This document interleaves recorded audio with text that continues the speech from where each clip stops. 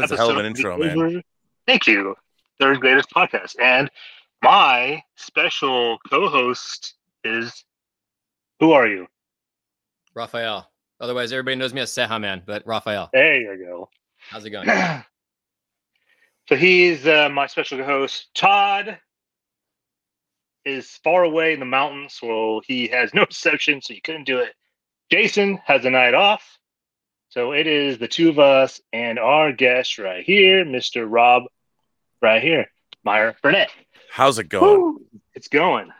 I love that intro. I was like totally like grooving, man. Yeah. Hey, man. Everyone has said the same thing. I'm like, all right, I guess I picked the right music for that. You picked the right music. Damn it. God damn it, right. Yes. I'm doing something right tonight. Which is good. That's all you can hope for. I'm telling you. So, Hot Toys, Flash. We have a lot of shit we could talk about. We have a lot to talk about, man. There's a lot going on. I was just, I have to point out, though, because I was just waxing rhapsodic about this. You know, I have this custom Aquaman 6-scale figure, but he didn't, I got a guy's collection of stuff, and this was in the collection of stuff, nice. Which I love. Okay. I love this. But he had no trident. So the great thing about living in the era that we live in, social media and the newfangled contraption called the internet, is all you have to do is type in 1/6 die cast Aquaman trident, and like 10 of them will come up. And they're all in China or whatever, and you just have to put your credit card number in, and weeks later this just show. I forgot I even ordered this. And I get this thing from China. I'm like, what is this? And it's this long, and Elizabeth's like, yeah, I want to know what that is too. I'm like, baby, I don't know what it is. And I open it up. And I mean, the look of disgust on her face was, she's like, ugh. I mean, she thinks it might've been something cool. I think it's very cool because this is heavy. You could actually probably, I mean, I'm not saying you could murder somebody with this, but you could come close. I mean, you could, there's some penetration here, depending on how much physical force you apply. She was not impressed. I'm like, come on. It's awesome. I know, it is awesome. That's what I'm saying. Nerds love it. Yeah, man. That's what I'm thinking. I still need to pick up an Aquaman. I don't have an Aquaman yet. I thought you had an Aquaman. No, I don't have an Aquaman. I need an Aquaman. The only one I had an offer on was the his solo movie with the gold Oh. You know what? I really want to get that. I want to get that. So yeah, I really like that figure. I didn't get it. I don't know why. It was one of those things I figured I could always go get it, but you know, I want it just because it's the classic Aquaman. But here, what we were saying before we went live. Here's my philosophy about the whole.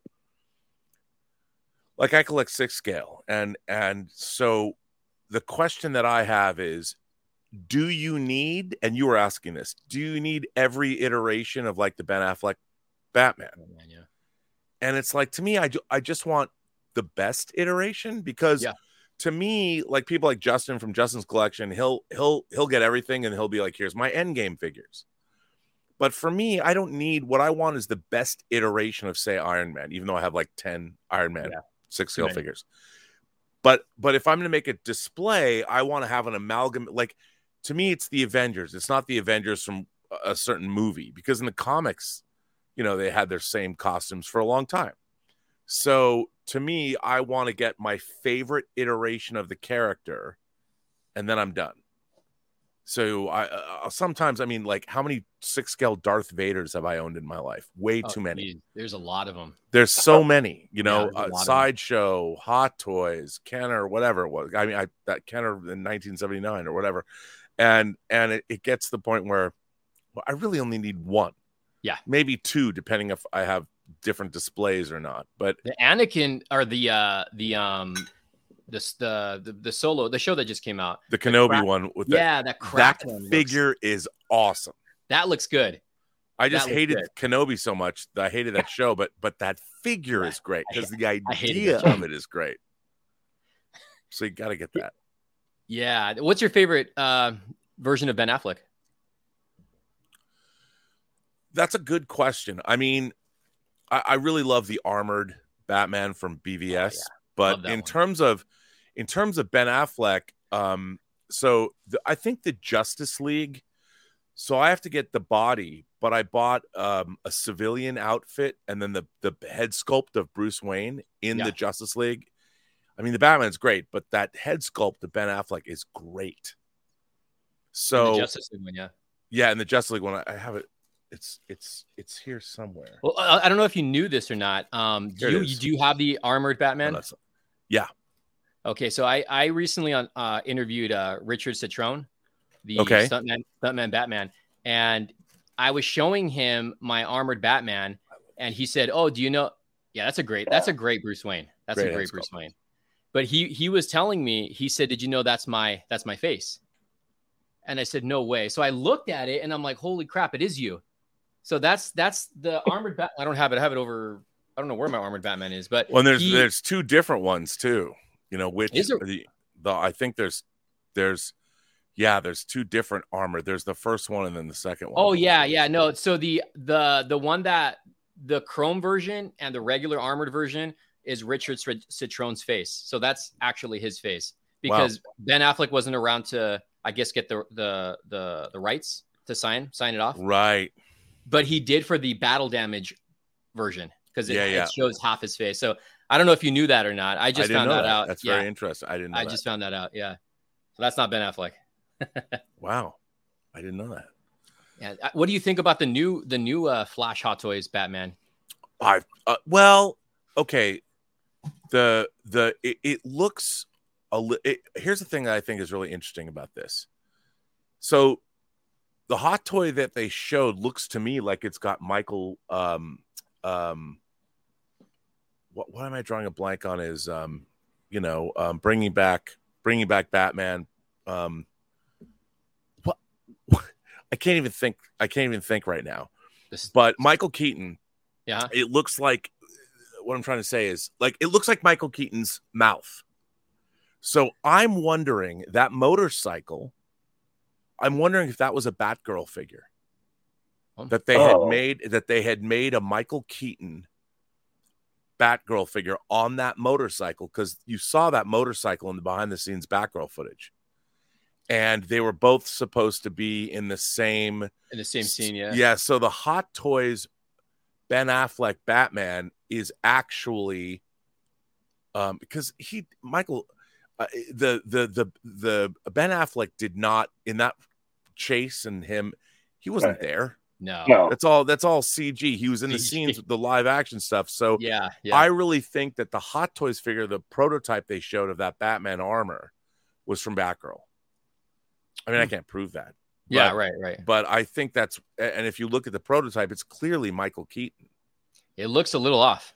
yeah. It's not Ben Affleck. And I think that it's because they were making the Batgirl Batman, and it was supposed to be Michael Keaton. Do you think they'll fix it? Yeah. Oh, I hope so. Yeah. Although with look, I am perplexed. I love Flash. Yeah. I had a great time watching it. I thought everybody would love it.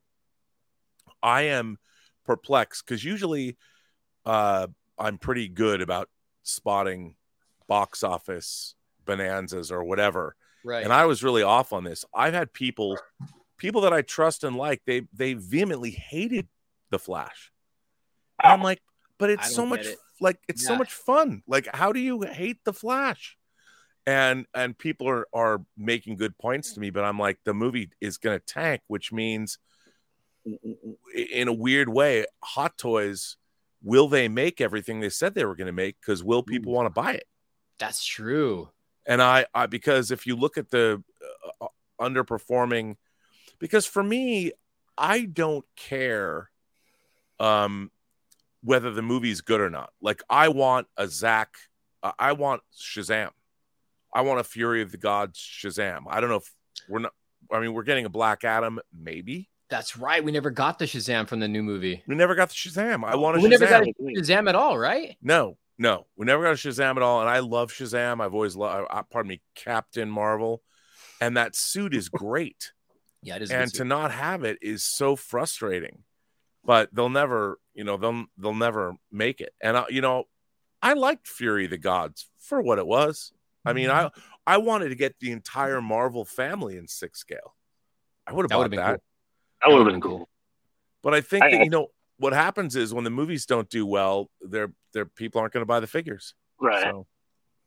Yeah. I actually walked out of Fear of the Gods during the second act, and because I had free screening tickets, and then as soon as I told Raph, I'm like, dude, I walked out. He's all, are you freaking serious? I'm like, yeah. But I had backup tickets, so I went again, and I was like, I'm gonna stomach through this whole movie. And I don't know what it was with that movie. I just feel like he was acted way too 13-year-old-ish versus the first movie, I guess. Yeah, I could see that. I mean, to me, I wanted to see like a Kingdom Come Captain Marvel, yes. And it's hard. I mean, I don't know. I don't know where it's going. But then again, I mean, I've been buying. I have one of my favorite Mego figures when I was a kid was the Mego Captain Marvel, the Mego Shazam. That was a great, as far as Mego went. The red and the yellow worked really well together in their format. So I was a big fan. So back to the Flash. So what was your prediction for that movie? Because Ref and I have been going over this movie for what, I don't know, months. Yeah. So probably months, and we're trying to guesstimate like where it's going to sit, what's going to happen with like the weekend box office, and then I think it was that Thursday night or Friday morning when I read it only did like 9.3 or 9.6 million. I was like, oh shit. Yeah, no, it's a total disaster for Warner Bros. I think they were expecting $1 billion. I think they were too. I think a lot of it really had to do with Ezra Miller, though. Yeah, I mean, I often wonder here's the thing. A lot of people talk about how horrible Ezra Miller was in the movie. I like Ezra Miller's portrayal of Flash. Yeah, me too. And I thought to me, he's like the Marty McFly of superheroes. Like I told people when I saw Flash that I felt it had a Last Starfighter, Back to the Future vibe. Not that it was like those movies, but in terms of Ezra Miller's performance, I thought it was fun. I thought it was really fun. I really enjoyed it. I saw it at CinemaCon with Campia and nice. The crew, and we liked it. And I was like, this is the theater full of people really, really liked it. And to me, it's such a weird thing about like when people are talking about CG, the CG was terrible. I understand where people are coming from, but here's the funny thing about like you always know a stop motion movie like Ray Harryhausen or something, or you know that the Tauntauns in Empire Strikes Back are stop motion. They're great stop motion because they added motion blur to them, which they couldn't do before. That was that ILM did that on Empire, and they did that on Dragon Slayer, where they actually added. The reason that stop motion looks so jerky is they weren't able to add motion blur in between the frames, and so it looks more like this. But they were able to smooth it out in Empire and Dragon Slayer. So it's just a technique. And with the Flash, when somebody's running at super speed, I don't think it was necessarily bad CG as opposed to the style of it. They weren't trying to create something real. It was supposed to look larger than life and loud and brash and colorful. So everyone knows that it's not supposed to be real. Yeah. So when people talk about bad CG, I mean, when it comes to things like face replacement and all that, I get that. But I thought they did a really great job. But I thought the stylization of it all, the colors of it all were fun. I thought it was all fun when I first saw it. And man, all anybody tells me about is how much they hated the Flash. I'm like, how can you hate that movie? All I hear in my comments are, did Flash really put a baby in the microwave? Well, see, and that isn't even a real. That's just something people are repeating because they've read it online. Exactly. But and that's another thing I can't stand with criticism. Bandwagon. It's like, look, you didn't come up with that line. You read it, and you're going to repeat it again and again and again. And I think that a lot of the criticism, especially from our online punditry, is disingenuous. I think people aren't coming up with those things on their own. They're like you said, they're bandwagoning it. It's like, oh, these people don't like, so I've got to be part of the crowd, so I have to say this. And I'm like, but and when someone says, oh, that movie sucked, I'm like, okay, that doesn't tell me anything. It also says to me that you don't know what you thought of the movie. You're just saying it sucked. Exactly. Why did it suck? Why did you not like it? Please give me 5 reasons why you didn't like this film. Anyone who says, oh, that movie sucked, I'm like, I don't hear them. I'm like, that's not film criticism.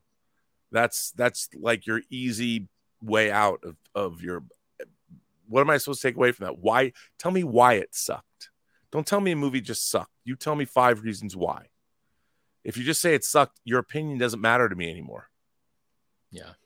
But yeah. I don't know, like, I didn't really like Ezra Miller as the Flash in the Justice League, I guess, because that's been my biggest gripe, I guess. And then when they started showing the footage, like trailers and stuff, then I was just like, oh man, this is completely different than what I thought it was going to be. And I always go into every movie I watch, no matter if it's Marvel or like Top Gun Maverick, whatever. I go in for the movie. I could care less about whatever else saying Rotten Tomatoes and shit like that. right. I go in as like, okay, I'm going to come watch the movie, low expectations. I don't want to get disappointed. So let's just go in and just watch the film, like as a whole. And then what you watch and what I watch and what I think is what I'll say at the end.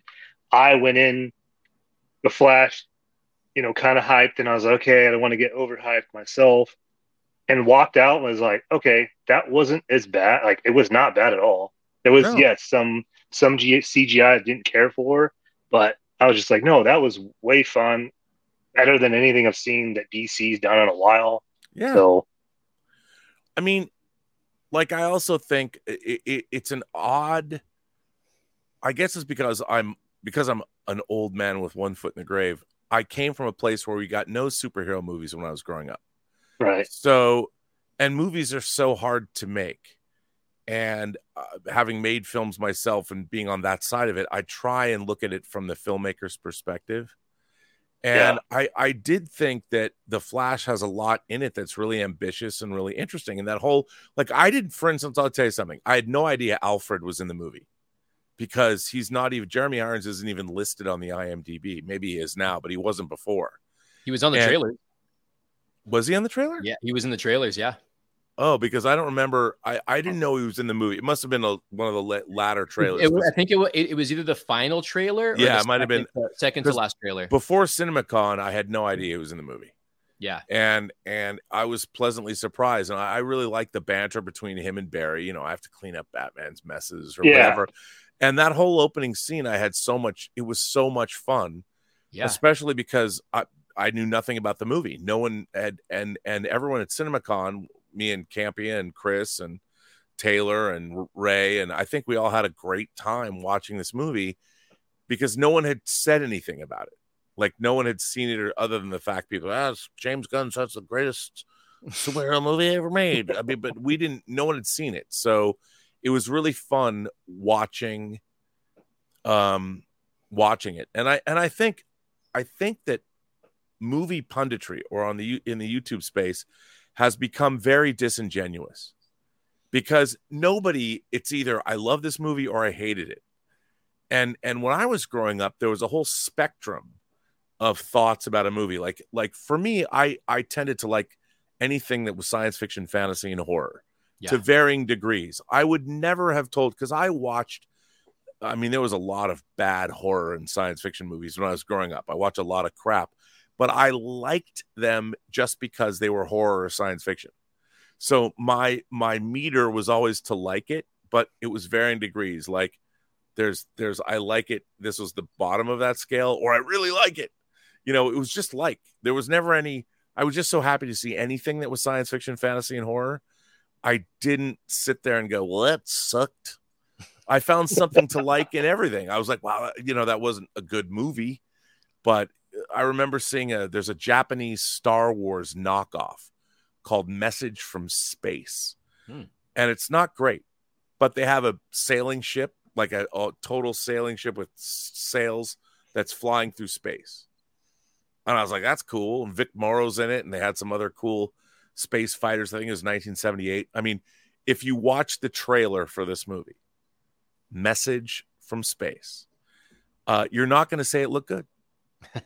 But I will tell you, when I watched it, I loved it. I was like, because I love Japanese. I grew up watching Japanese science fiction, so I loved Japanese sci-fi. I loved it, whether it was Godzilla, whether it was the Mysterons, whether it was actually the Mysterians, the Mysterons who Captain Scarlet fought. That was British, but the Mysterians were Japanese, and I would watch anything the Japanese made with robots, kaiju, spaceships, whatever.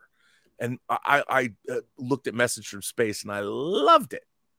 It wasn't great, but I loved it anyway. Yeah. And I feel that I mean, there was just varying degrees of how much I liked something. Now the default position is everything sucks and I hate it. Well, yeah, everyone thinks they're a critic nowadays. Yeah, I mean, well, I think what's really interesting too is that when I was growing up in the olden times, there weren't very many A-list sci-fi or horror films. You could probably count them on two hands. But now when you have 23 movies that make up the Infinity Saga, going from Iron Man to Spider-Man Far From Home, you're getting $100 million movies at the highest levels, for 23 films. And then Infinity War and Endgame are two of the most entertaining movies I think I've ever seen in my life. It's hard to then go back to something low budget and be right. Like, when I was growing up, I'd watch a horror movie or a sci-fi movie that cost $500,000. And then I'd watch Alien, for how Aliens cost 18 million. I mean, it was, and then as the years went by, movies got more and more and more and more expensive. But I grew up watching movies that cost 6 cents. So nowadays, we're getting the most expensive with all the bells and whistles. We're getting the best of the best in terms of production value. And so people are judging all movies to this standard that is unattainable. They're all like Avengers. It has to be like the first Avengers. If it's not that good or as good as The Dark Knight, then screw it. No, that's very, very true. Yeah. Yeah. And it's like, what the hell? It'd be like comparing every single house or whatever to the coolest mansion you've ever been in. And now we're in a world where everything has to be 100% perfect or it sucks. This is the question I was going to actually ask, but Mr. Syntastic, he's asking, and this is what I was going to ask. So question is, do you think the fact that they announced the reboot is why Shazam and Flash were DOA at the box office? If so, should WB rethink how they release Aquaman? Maybe just make it a big event on Max. I don't think that. I mean, I think, first of all, nobody outside the geekosphere or whatever, call it what you want, cares about Ezra Miller's travails. Nobody even was paying attention. My mother has no idea who Ezra Miller is. That's actually true. And in terms of, I honestly think, I have a theory.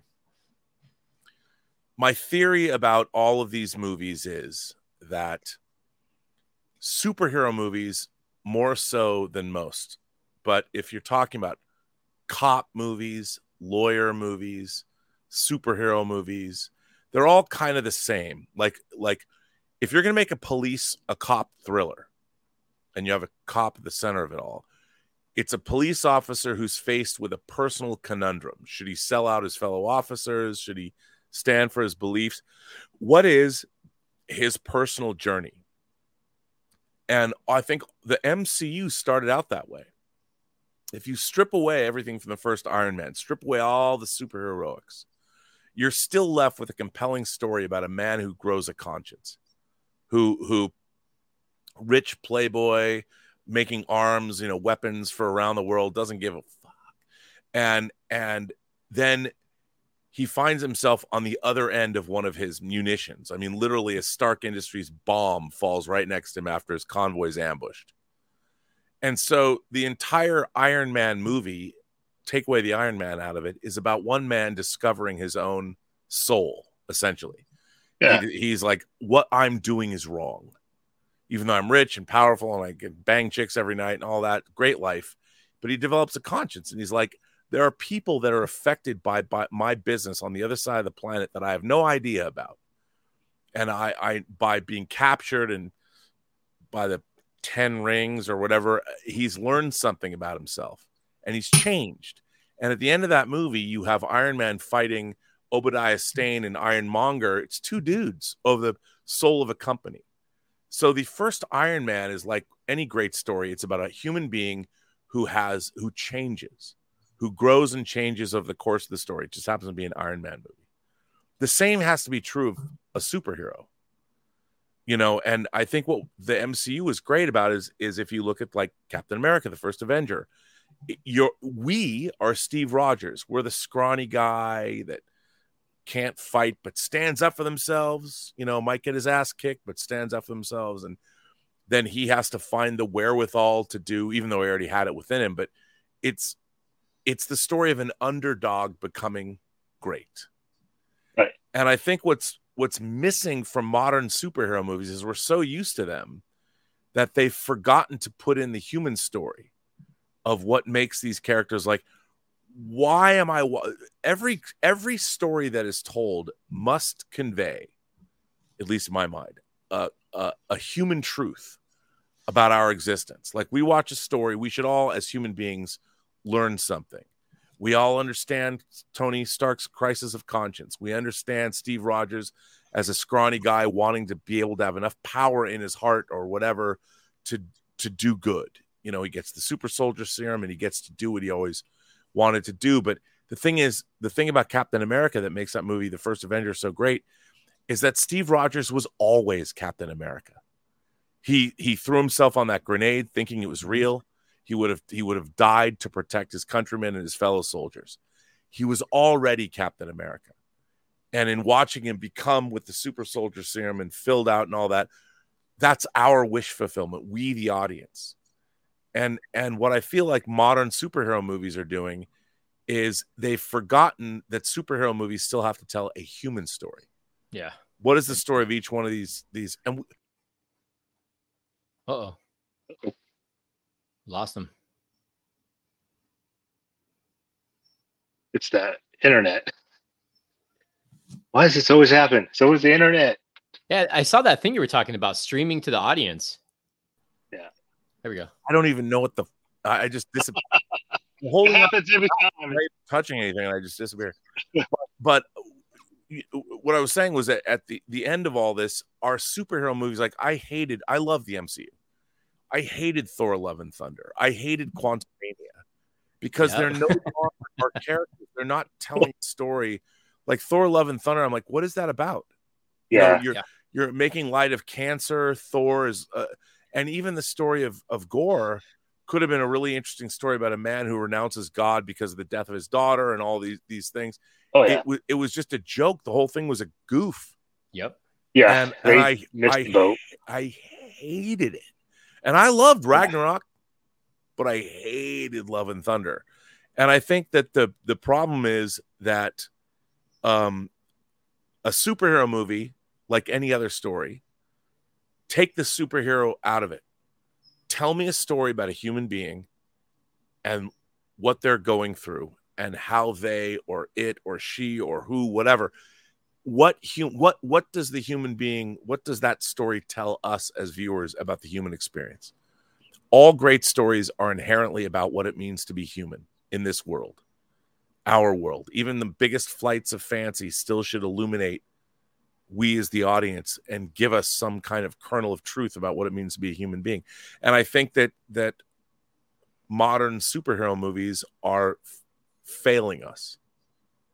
They're letting us down because they're all about their own universe or their own, like Quantumania. I'm like, what was so great about the first Ant-Man movie? The guy Scott Lang just wants to be a dad. Yeah. And he gets involved in the heist and he gets the Iron Man or the Ant-Man suit. But at the end of that movie, there's a great train chase on his daughter's model train in her bedroom. And you buy the Yellow Jacket, Ant-Man battle because you're so invested in Scott Lang as a dude. You want him. He just wants to get back together with his family.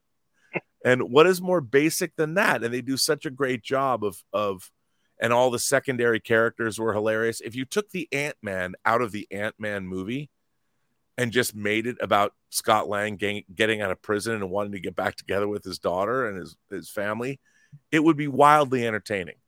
Quantum Mania, I'm like, I don't even know what that movie was about. It was about all kinds of things. But I'll tell you what it wasn't about. Scott Lang. Yeah. Yeah, I think that's what a lot of people have said. Like, they missed the Scott Lang story.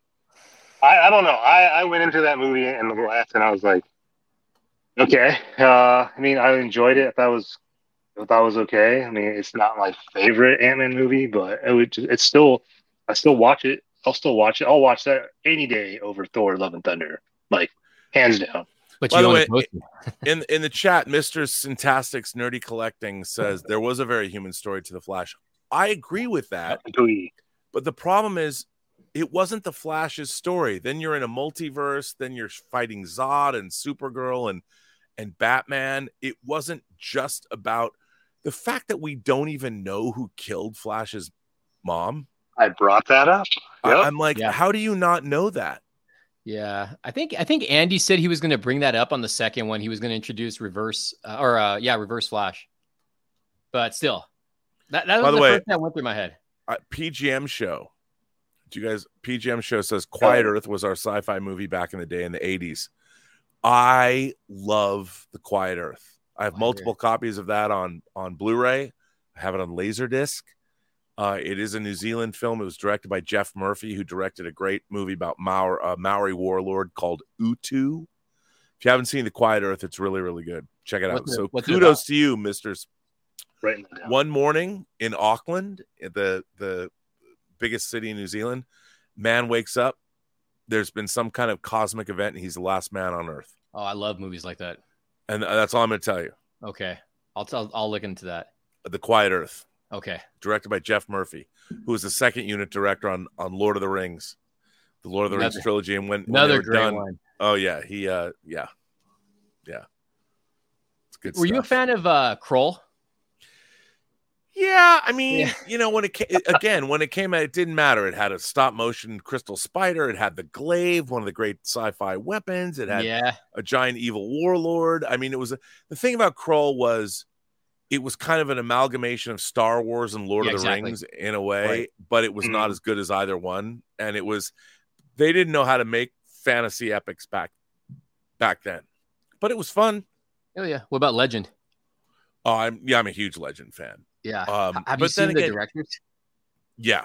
I have it's really interesting because Legend, you've got the 2-hour European version, the 90-minute American version. One has the Tangerine Dream score. The other has the Jerry Goldsmith score. Yeah. No, I really like Legend, but again, it was a very simple-minded sort of Lord of the Rings. But I do think that Tim Curry's Darkness, I'd love a 6-scale figure of Darkness. I think somebody made one, but that effect, that is the best makeup that's ever been done on a human being ever. Yep.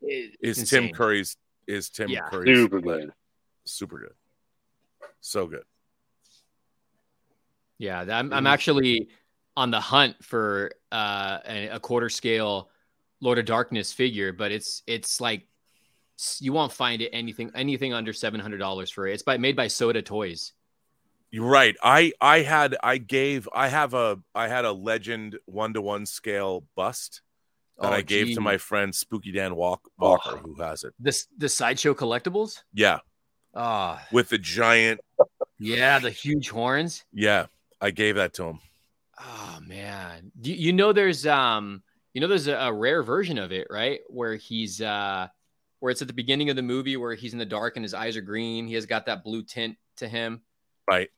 There's another version of that bust, but I think it's way more limited. Oh, I didn't know that. Yeah, but I wish they made more collectibles on that character. Oh, it's well, and again, it's kind of a movie that's fallen out of, people don't know it, but all the creatures in that movie, Meg Mucklebones that Robert Picardo played is great. Yeah, and all the different like weird dwarves and stuff, and Mia Sara, and It's funny because I would love to get like a whole line of figures from Legend, because Yeah, Rob same here. Bottin, who did The Howling and The Thing, did all the makeup effects for Legend. And Tim Curry, that design is just so great.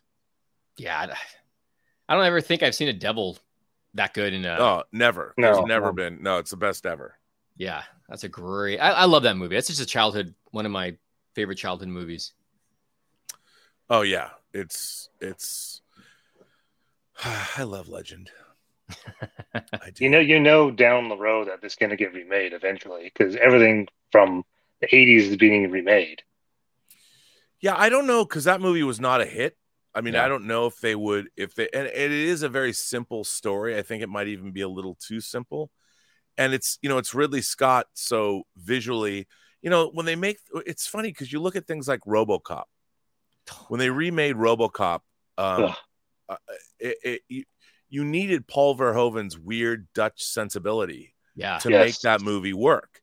And then when I think it's Jose, I forget his last name, Jose, he had directed the Elite Force movies. A Brazilian director that made two great, if you haven't seen the Elite Force films, there's two of them, great director. They bring him to America and they have him remake RoboCop, but it's not satiric. It's straightforward. And it wasn't that it was a bad movie. It's just that it doesn't have anything. There's no oomph to it. No, I didn't. And the original RoboCop is so iconic. Love it. Oh yeah. So Mr. Fantastic. Let's see. We got. Who do we have faith in James Gunn and his DC? Is it DCU? Yeah, DCU. Do we have faith in him? For me, yes. I certainly do. I mean, I think James Gunn, like, so far, he's made things that are satiric, that have a sort of a Kubrickian sense of humor to them. But I also think James Gunn's a great storyteller. He wrote a novel. James Gunn wrote a really dark novel called, believe it or not, I swear to God, it's called The Toy Collector. Oh, wow. And if you look at, I think I have the first edition hardcover, but it has Robbie the Robot from Forbidden Planet on it. Oh, is that right? It's a really dark novel. And I think James Gunn can do anything he wants. I just think that he's been doing very James Gunn things. I would say that where you need to look and ask yourself if he could make a good Superman movie, despite all the wackiness with Guardians of the Galaxy, all three of those movies have a layer of emotion and feeling that is very underrated. And I think that James Gunn, people think I'm nuts when I say this. I think James Gunn is going to deliver us the Shawshank Redemption of Superman movies. And what I mean is, it's not about prison, but it's about classical storytelling that packs that emotional wallop. By the end of James Gunn's Superman, I think there's not going to be a dry eye in the house. I have no idea what the movie's about, but I think he's going to go back to things like a Superman for All Seasons. Yeah. And deliver something that is classical, because he's a consummate storyteller. He gets it. He understands. So I'm very optimistic about his Superman. It'll be curious, because here's the thing. I don't think any filmmaker, in terms of having to work for a corporation, has had more pressure put on him than James Gunn has to deliver a Superman movie for the ages. Because if he fucks up, that's it. That's the beginning of their entire new reboot with people that know what they're doing. And if it doesn't work, yeah. So, how do you feel about Blue Beetle? I'm sure it'll be fine. Yeah. I'm like, whatever. It's it's kind of a lame duck movie. I hope the movie's good. The thing is, my Blue Beetle is Ted Kord. Yeah, my Blue Beetle is Justice League International 80s, Kevin Maguire, J.M. DeMatteis. I mean, I want that Blue Beetle. That's the Blue Beetle I know. So yeah, and I understand. I mean, it's great, but it still looks. The problem for me is again, Blue Beetle was the sensibility of Ted Kord. He didn't even have to be in his costume. He was hilarious. But I hope it's good. Yeah, same here. Seems like a good family movie. I think the kids will like it. Teenagers. Yeah. I think that's what it's kind of aimed towards, anyways. Teenagers, especially because the actor, the lead actor from Cobra Kai. Yeah, I hope that every movie's great. I want to love every movie. Yeah, same. So I hope it's great. I mean, again, I'll have to see it. So what are you looking forward to this year? Because we're already already past the superhero phase of the summer. Oppenheimer and Mission Impossible. I was gonna say, Oppenheimer. I'm looking forward to Oppenheimer. Oh my God, it looks incredible. You know, I'm a huge fan of Christopher Nolan because he's one of the only filmmakers that's making giant studio films aimed at adults. I mean, I loved Inception. I've loved his You know, it's funny. Even though I think The Dark Knight Rises has a lot of goofiness in it, that I'm like, what? The first 45 minutes of that movie it's just all setup. Mm-hmm. It's all, and I just love watching the way he moves the camera. You know, he really creates that. I feel like when I'm watching his movies, I'm like, oh, this is a real movie. Yeah, you know, about real people. And that's true. So Oppenheimer, there's so few. Like, I can't. It's hard for me to. I used to watch studio movies all the time. Like, for instance, I'll give you an example. This week, 2 Tom Cruise movies come out on 4K. One of them is The Firm. Mm-hmm. And that was directed by Sidney Pollack, and it was based on a John Grisham novel. That's one of my favorite Tom Cruise movies. I love The Firm. Gene Hackman, Gene Triplethorne, Tobin Bell, who was Jigsaw in the Saw movies, Wilford Brimley. I mean, I love The Firm. It's like a mid-level adult legal thriller. And I love it. That movie is great. They don't even make movies like that anymore. No. And if they did make it to be a 10-part miniseries, yeah, or 10-part limited, they would adapt it on Netflix. I really miss a 2.5 hour, 2 hour plus movie like The Firm. I miss that so much. Hunt for Red October. Give me a great literary adaptation. You know, John Grisham or Tom Clancy. We don't have those anymore. Yeah, I was telling Carlos that. I don't know when we were talking about it, there's no more movies like that in theaters anymore. And if they do come out, they bomb. Yeah, because the audience, I mean, the movie going audience, I mean, here, I've said this before. I think we live in the post-cinema age. I love movies. Yeah. But for the most part, to me, movies are dead. It's video games and VR technology that's going to take us. I think video games are where movies were in the 1920s. And it was with the advent of sound in 1927 that changed everything.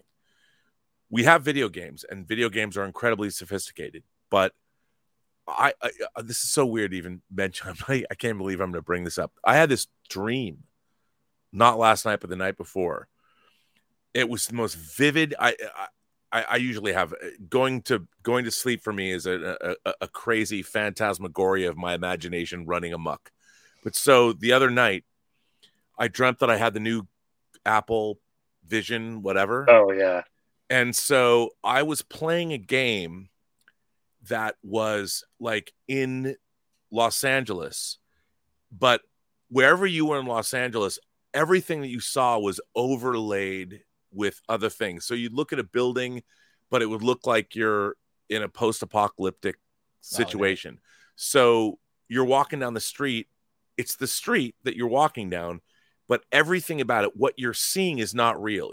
Everything is overlaid with something else. Like you're looking at a post-apocalyptic environment. It's all like AR, and that's all you can see. So you're looking at the real world, but the real world with an overlay of post-apocalypticness. And I'm like, and I got involved in all these shenanigans. And it was in my dream, I'm like, this epic. It was like being a part of the Stephen King's The Dark Tower or something. And I'm like, and when I woke up in the morning and I was like sweating and breathless. Like, what have I been running for the last 8 hours? You know, with this but that's where gaming is going to take us. You'll be able to put on, like, you and your friends are going to have experiences that are actually in the real world, but they're going to have a sheen of VR unreality in front of them. So like if you're standing, you can go to the beach, but on the beach you'll look around and you'll see like wrecked aircraft carriers. They're not really there, but in your vision they will be, you know, or whatever and that's, I had this dream about it. I'm like, fuck man, that's gonna be awesome. I'm like, because I woke up thinking that was actually real. Like, this is the way it's gonna be, man. We're gonna be able to like put on these glasses and see. You know, it's like in They Live when Roddy Piper puts on the glasses and sees. But that's what it's gonna be like, except it's gonna be the reverse. When you put on the glasses, you see the fake world, not the real world, and you'll be able to function in it. And you and your friends, like when you look at your best buddy, he'll be all tricked out in super like Starship Troopers armor with, you know, whatever. And even though he's wearing a t-shirt and shorts and flip-flops, he's gonna look like, and you're gonna be like, are you ready to go, man? He'll be like, yeah, we're ready to go. And you're like, all right.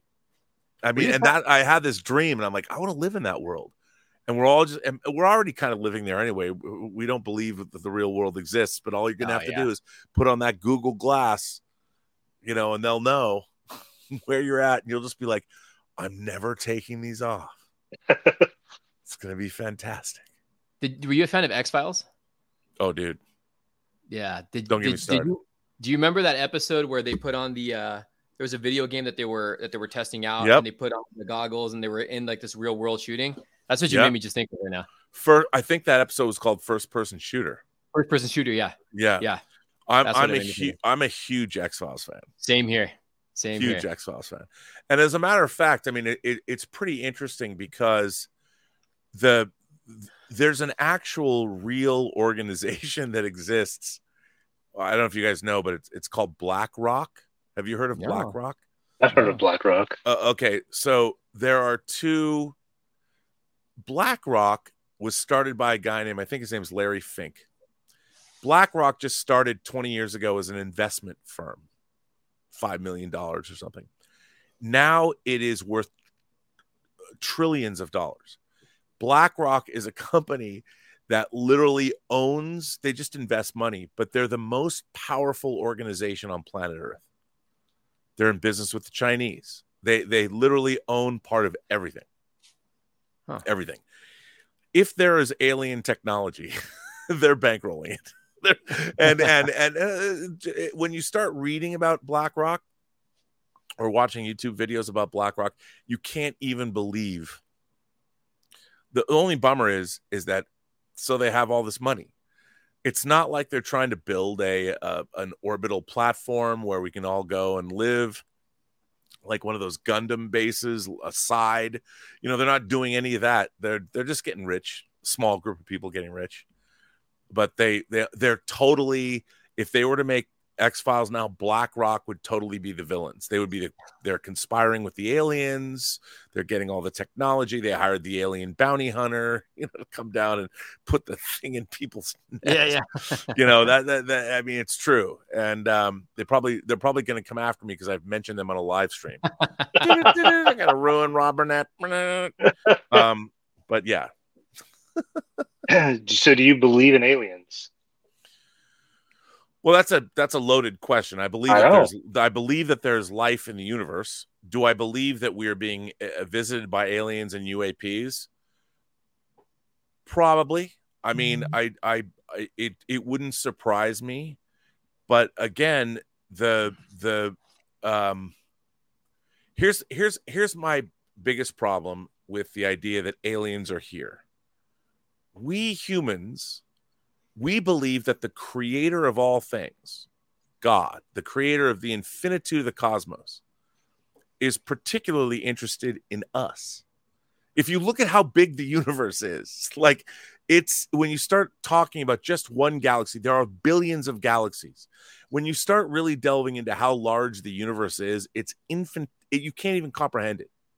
Like you if you sit down, but yet we believe that the creator of all of that, we're not even in the middle of our own galaxy. If you're a Hitchhiker's Guide to the Galaxy fan, you know that we're in the western spiral arm of the uncharted end of the western spiral arm.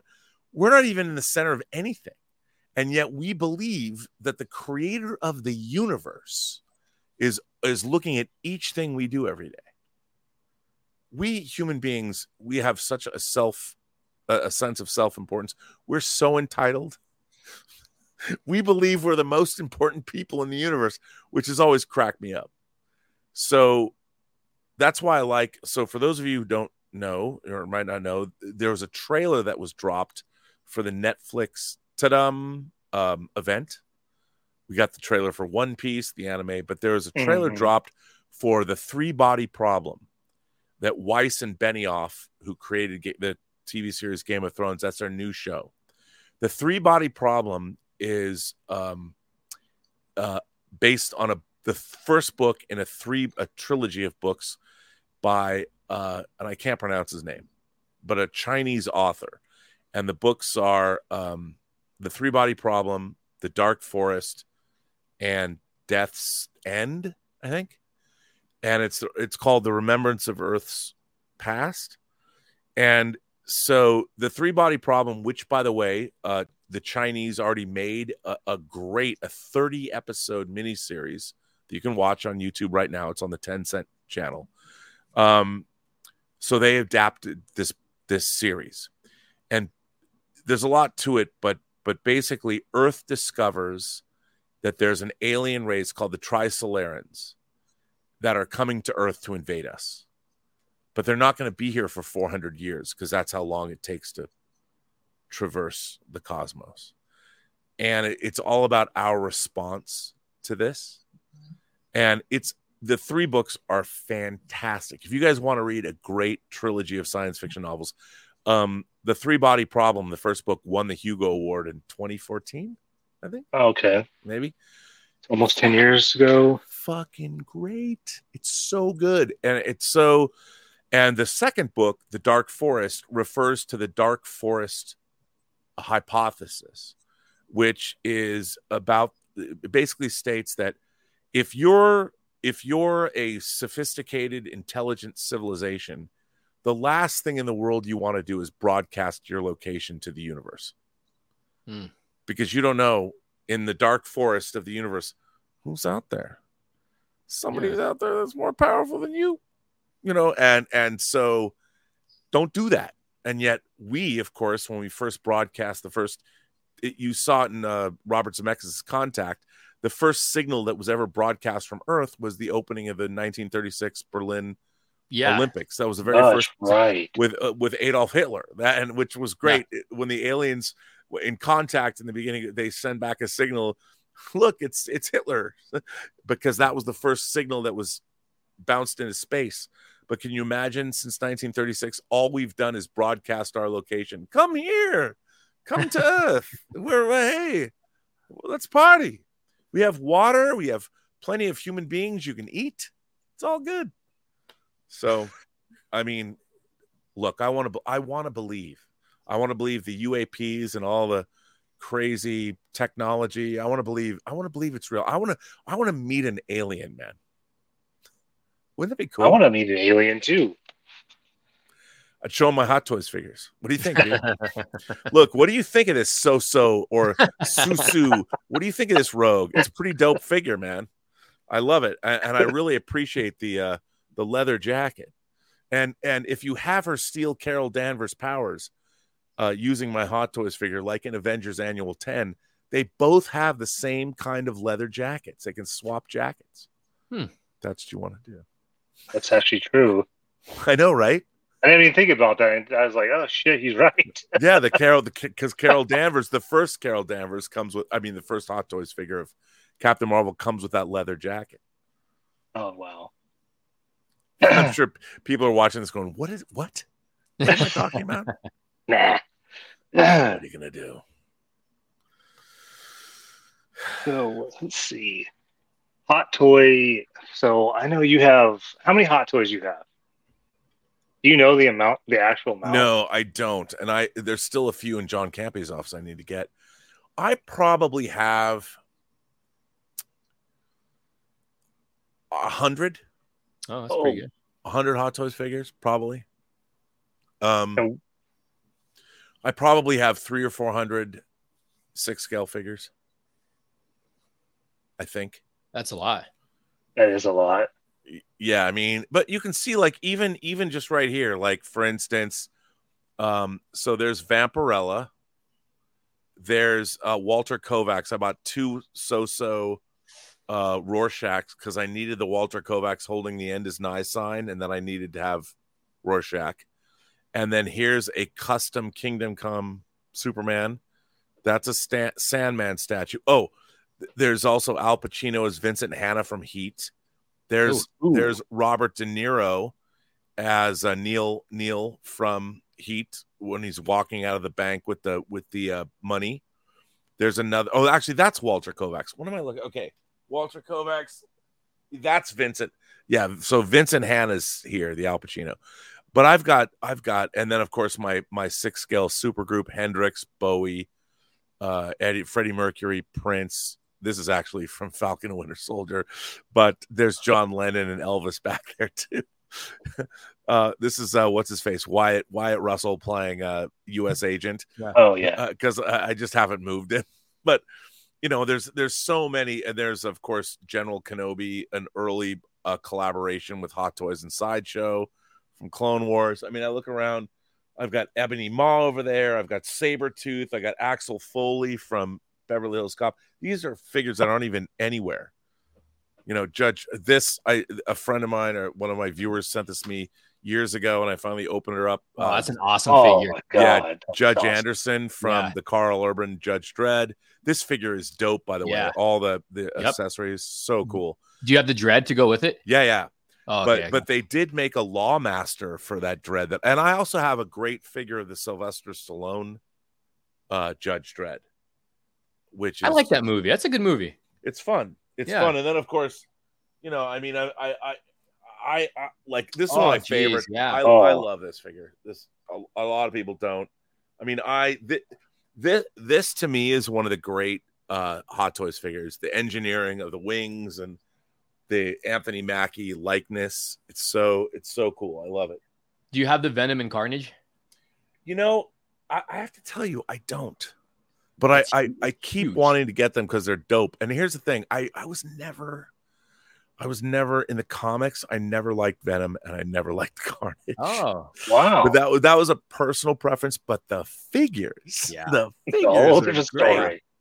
Yeah, that's the thing. I mean, I'll buy a figure I don't like if the figure a character I don't like. I mean, I think Venom and Carnage. I mean, the thing about Venom is, you know, the symbiote was introduced in Secret Wars. Yeah. Right. And the symbiote was cool, but when they made it Venom, it was too goofy for me. And but the figure and the movie's got a charm. Both of them have a certain charm to them. But to have both of them like fighting, they look great on a shelf. I mean, that's cool. And the thing is, collectors no one collects anything. Every collector wants somebody to look at their collection and go, "Oh yeah, for sure, awesome, for sure." And when you can put Venom and Carnage together, that's some shelf presence right there. Do you have any Hot Toys vehicles? Yes. Okay. So, the ones that Hot Toys themselves made. Yeah. I have the '89 Batmobile. Yeah. And I have. I'm waiting on the DeLorean. I never got the original DeLorean. But for Jazz Inc., I have the '66 Batmobile. That looks awesome. It's amazing. I have the Millennium Falcon cockpit. I have the Luke's land speeder from Star Wars. And I didn't know they did that. Yeah, it was early on. It's very cool. I have that. I have the snow speeder should be. I'm supposed to get my snow speeder. It's supposed to ship on July 7th. Yeah, my snow speeder, which I'm going to hang right above me where I'm sitting right now. And then the Batwing. You have the Batwing? No, it's coming. Oh, that's one I wanted to get. Yeah, it's coming.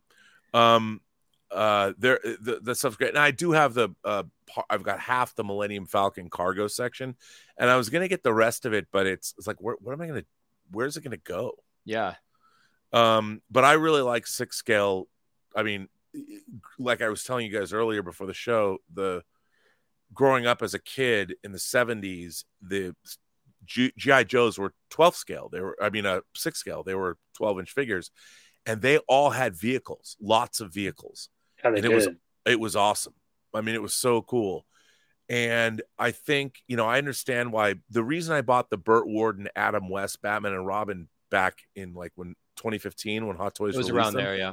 because they were going to release the Batmobile. And yeah, that I was saw the prototypes at Comic-Con. Yeah, they were at Comic-Con. But the Jazz Inc. Batmobile is amazing. Yeah. It's amazing. And I did pre-order the Bat Cycle.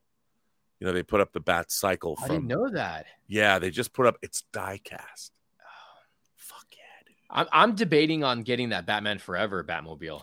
Dude, you know what? I haven't pulled the trigger on that, but it's dope. It looks good.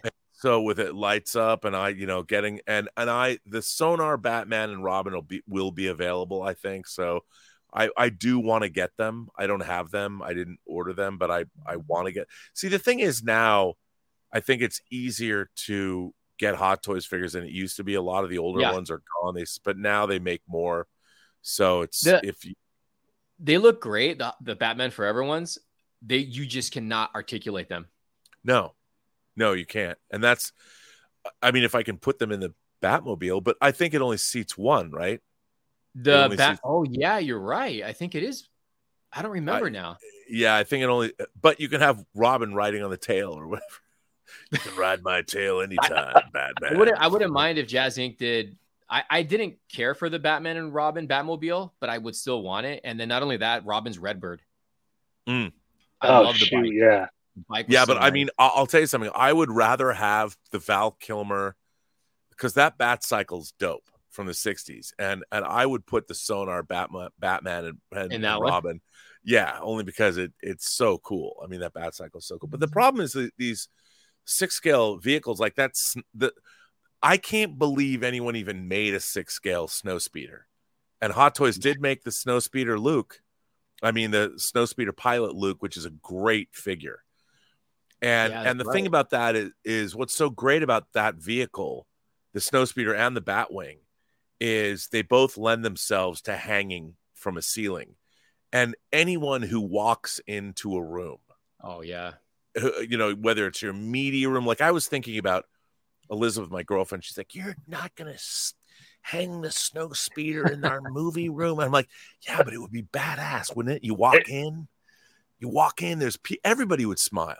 The whole point of owning something that big is so people can look at it. Yeah. When I was still on the John Campy show, I opened that 6-scale 66 Batmobile in his office, and we had it. When you open the door to the studio, you saw that Batmobile. And every morning I left it there in the office. I have it here now, but I left it in the office. And every time I walked in, I looked at it and went, God damn, that's cool. Yeah. Maybe I was only one. Mine's my centerpiece. Mine's my centerpiece, like right in front of me. My Batmobile, my 89 Batmobile. You have the Hot Toys? I have the Hot Toys one. That's one of my, like, by the way, big display pieces. How great is that? I love it. It's awesome. Yeah, and there's so many different ways you can display it too. I know. You can have the guns up. You can, you can have the things out. It's so cool. And that cockpit, the sliding thing. Yeah. That's great. It's really great. Do you think the new one is just a repaint? No. They're actually going to make it even more accurate. The Jazz Inc. You mean the Hot Toys one? Yeah. No, I think they're going to go in and retool it. Okay. Maybe. Yeah. But I'll tell you something. I don't think they're going to do it. You don't think so? Not after the underperformance of the Flash. Yeah. But I know a lot of people missed out on it, so it's an opportunity for a lot of people to get it. But you could be right. You could be right. The stuff. Maybe they'll make it. But I think that Jazz Inc. The fact that Warner Brothers Jazz Inc. gave. So you have a company like Jazz Inc., a father-son company in the Netherlands. They were making fan-made stuff, Star Wars environments and vehicles.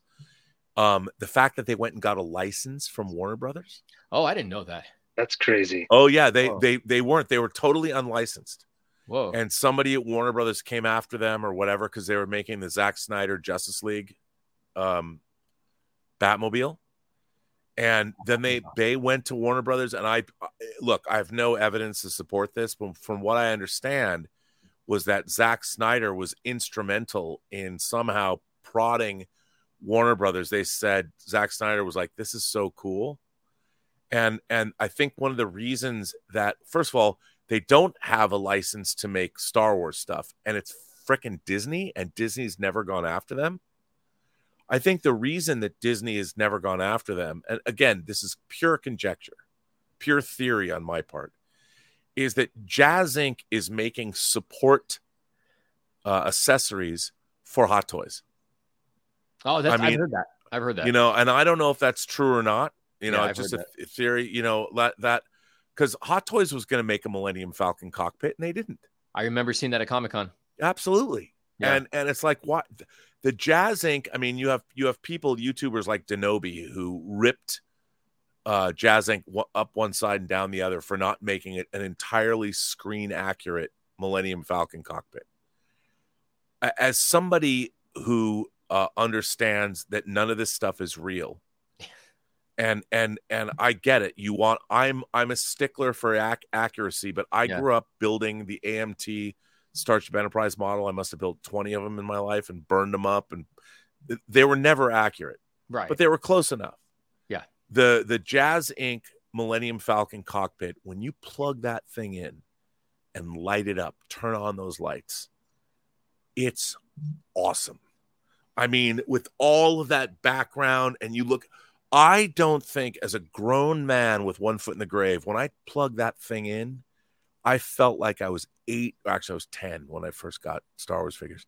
I felt like I was 10 years old again, going, oh my God, this is the greatest thing I've ever seen, with the fabric seats and stuff. And I had bought that Han Solo and Chewbacca 2-pack, and that was the only place to get the headphones. You know, when they're flying the Falcon. Yeah. And to put those figures in, it's like, come on, dude. What do you think about that Chewbacca? It's all right. I mean, look. The head sculpt, right? It's a little weird. Yeah. But here's the thing. No one's ever been able to make a great Chewbacca. I mean, the Kenner 12-inch Chewbacca was but it's all right. I mean, I get it. It's a hard thing to duplicate 6 scale, but I like it. It's fine. I mean, the thing about something like that is I understand, and I guess coming from the Chewbaccas I had in the past, you know, they were first just hard plastic. That was the first, when Kenner was making the first 12-inch figures, it was Luke, Kenobi, Vader, Boba Fett, R2 and 3PO. None of them were accurate. You know, and they made Chewbacca as a big hard plastic figure with his bandolier and all that. And then Kenner made a Chewbacca in like the late 90s, early aughts, but it was a Hasbro then. Not exactly great. I mean, it looked like it might as well have been Fozzie Bear. It was just a brown. So I think that the Hot Toys Chewbacca is close. So they did the young Chewbacca and then the Force Awakens Chewbacca. They're all right. They're not perfect. But you know what? When you put them in that Jazz Inc. cockpit, everyone knows what that is. Yeah. People are like, yeah, man, that's I mean, and that's the funny thing. Like, it's difficult because you have to take into, nowadays everybody wants everything to be perfect. Right.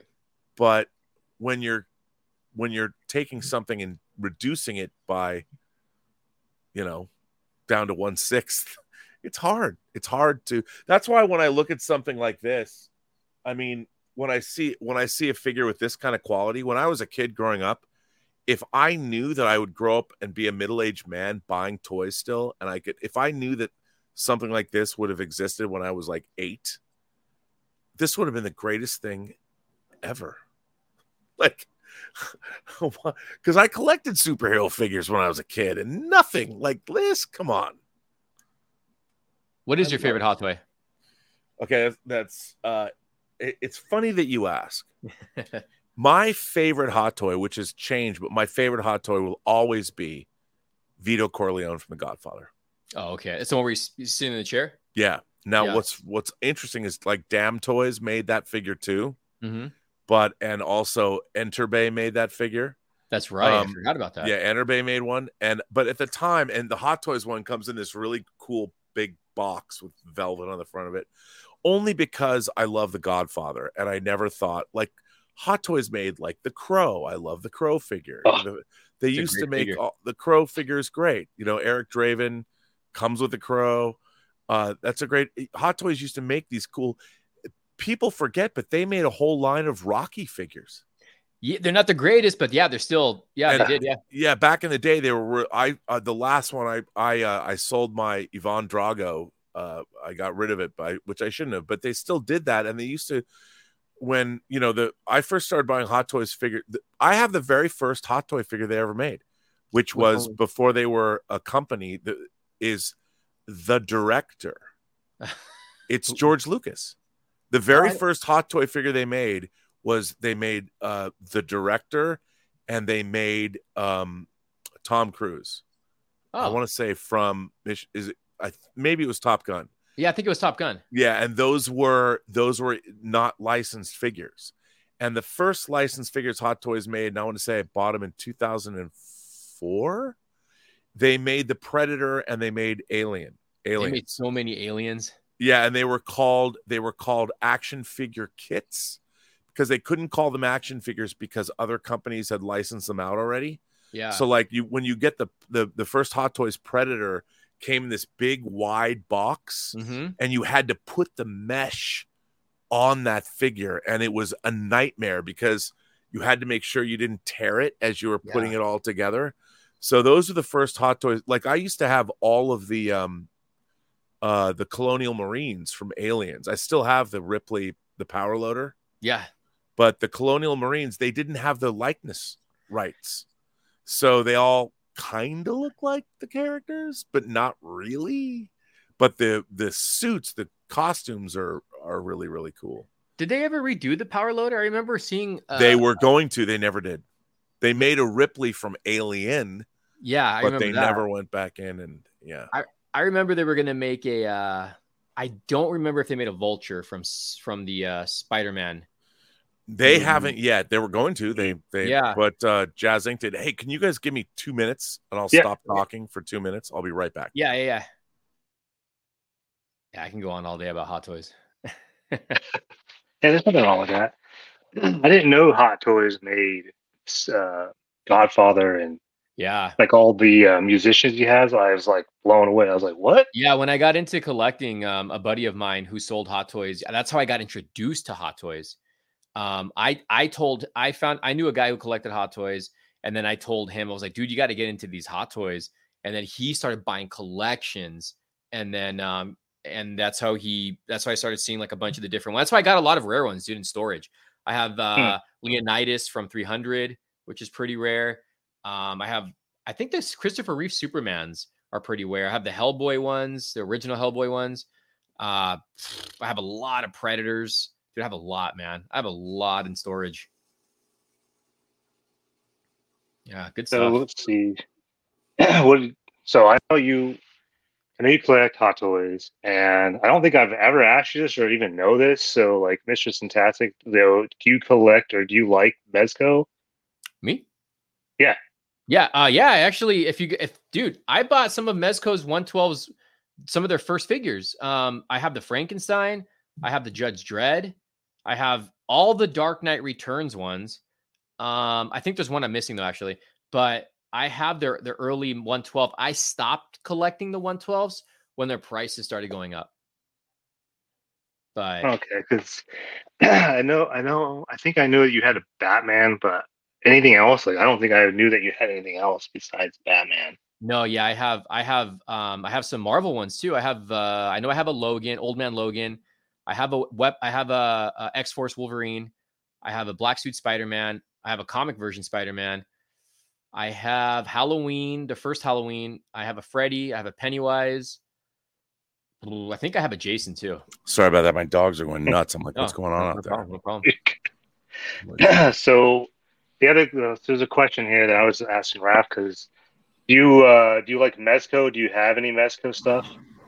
The 112 figures? I thought I saw a crow back there. I have movie figures. So I've got the Mezco stuff. I have a few Moon Knights. Oh, nice. I have anything from movies. So I have Clockwork Orange, Dawn of the Dead, The Warriors. Ooh.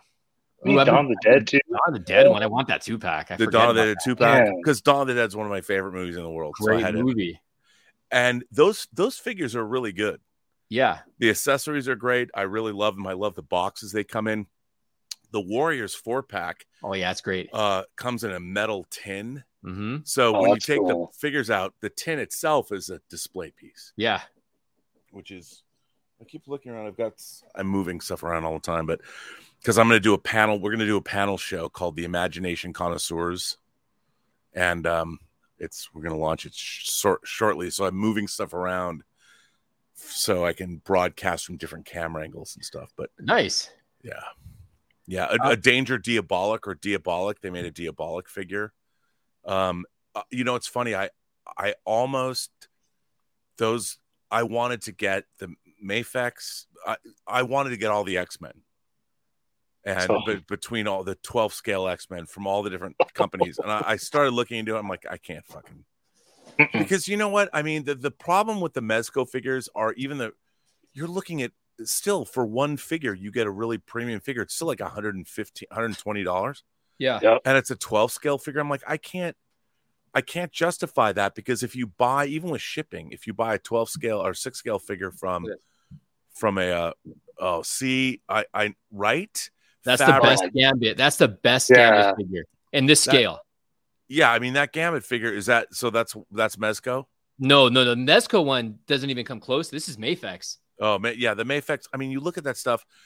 I wanted all the X-Men, and they just kept making more of them, and I'm like, God damn it! And the only thing that would have got me to jump into 12 scale is the X-Men, and they made. I mean, you have Deadpool, you have the white outfit Deadpool, and the thing, and I'm like, but they have made all the villains. You could get a great Apocalypse, you could get great Magneto. And I wanted to have a whole, and then I'm like, I can't do it. I can't. It's too much. It's too much. And it's expensive too. It is really expensive. And ultimately they make a lot more figures than they do in 6 scale, because they make all the comic versions of the figures. Yeah. And once you go comic, then they did Magneto Age of Apocalypse. I don't know if they made any other characters, but if they would have gone into that line, I probably would have gotten all the characters. Yeah. And when do you stop? Yeah, exactly. I mean, it's just, and the funny thing at the end of the day is, who cares? I care, but at the end of the day, if I don't have kids of my own, Elizabeth has 2 daughters, which I've sort of raised in a way. If I had kids, it would have been fun to buy toys and have great displays and work with your kids to make the displays. Yeah, they can't touch the figures. Exactly. Yeah. But to make the displays, so they would be in on it. And it was funny because that's kind of what I thought I was doing. I was married before, and my ex-wife just didn't want kids. And I was like, but I am a kid. You married a kid in an adult's body. I always thought that would be the fun thing. But of course, I'd be one of the annoying dads who had kids that had no interest in the stuff I was interested in. Tonight, we're going to watch Star Trek. No, Dad, do we have to? Yes. Yes, we do. So that sounds like my son and I, actually. Yeah, I mean, it's but all the stuff you can get now. I mean, I'm not a Transformers fan, but I kind of wanted to. I mean, not that I'm not a fan, but they were I was too old when they first started. But I wanted to buy that Unicron. I'm going to hang it above my head. It's awesome. Now the Tomy, I ordered the Tomy Enterprise, the 1/350 scale. Now they got the 1/10 scale Back to the Future. Oh, geez. I'm like, but then there's the 1/8 scale DeLorean. But then again, I need they're retooling that DeLorean from Back to the Future 2 because it was breaking or whatever. Yeah. And I mean, I've always wanted the original DeLorean. I have Marty and Doc Brown, but I want that flying DeLorean. Yeah. So I saw a friend of mine showed me or sent me a link. Somebody made a different stand for it. Oh, really? Yeah, it's a really great. It's like $75. It's made out of lucite, but instead of having curved, it sits flat, and it's an awesome. I mean, that's another thing. All the customized stuff you can buy. Yeah. Rooted hair, It's so cool, you know, and I well, like even like this Freddie Mercury, that's a Fison body, and the company that made this just made the head sculpt and the clothes. So you had to buy a Fison body to put it in there, and it's awesome. This Prince is a custom. It's one of only 30, and this is the most expensive action figure I own. And I'd seen somebody. It's a great custom, and the guy who made it this is actually number 1 of 30. Nice. And I was looking for this, and it was $2,400. Whoa! I know, right? But I'm a huge fanatical Prince fan, and somehow it popped up on my Facebook page, and I was like, no way. This was back when I had money, and I'm like, are you kidding me? And I wrote the guy, and I like sent him a deposit because I didn't have like $2,400 to spend on a goddamn action figure. Like, and by the way, don't tell Elizabeth that figure cost. She would fucking scalp me. She'd take a butcher knife and you know, she would shoot Indians of the Plains, take my scalp and nail it to the bathroom wall or something. Don't ever tell her that. But I had to have it. So I did pay it off. The guy let me pay it off over time. But it's awesome. But now that, of course, So Toys is making a Prince, but I don't think the face sculpt is as good. I don't think it's as good as this one. But and you know, this is my 6 scale band. I don't know why I'm obsessed. I ordered the Ryan Gosling from La La Land, Zeb figure, because he comes with a piano. Well, yeah, because he comes with a piano. I need a keyboardist, a bass player, and a drummer. I got enough guitarists. So, I mean, I am going to get Kurt Cobain from Blitzway. You got to have Kurt. Oh, Cobain. Yeah, that I have that on pre-order. Because what I want to do is I want to have him sitting like the MTV acoustic show. Yeah, and he's going to be sitting there. And I want all these guys to be surrounding him. Like, yeah, man, you're awesome. You know, I didn't get into customs until I started really getting into Justin's reviews. Because I just got it back into Hot Toys probably about either a year ago or less than a year ago. Because I used to collect them a few years back and I quit. And I just went into regular 6-inch action figures and I just got back into Hot Toys again. I'm going full force. But I looked into some of the head sculpts that he gets from and it's expensive. Oh, dude. I mean, some of that rooted hair stuff and like hundreds of dollars. Yeah, there's a guy who makes the sculpts, and then he charges a certain amount. Then you got to send it to somebody to paint it, and then that's another, you know, it's like a few $100s just for a head sculpt. And I'm like, oh man, but they look so good. Yeah, it depends it depends how much you like the figure. Yeah, and as I've always said, the real question is, why do we like action figures? What do they represent to us? What does it do for you? Like, I've had a lot of people. I'll tell you a funny story. Like 25 years ago, I'm in my mid-20s. There was a girl I really, really liked, and she comes over. We were kind of dating, but she'd never been to my apartment before. And I lived right inside Beverly Hills. Nice apartment, but it wasn't, she comes to my apartment, and I had all of the Playmates, like, they weren't 6 scale. They were a little bigger than Mego, but I had all the Playmates Star Trek figures on these IKEA Billy bookshelves, all really nicely organized. And she was completely freaked out that I had action figures. And not only that, she was just freaked out by dolls in general. Oh, okay. And let's just say it was a great night.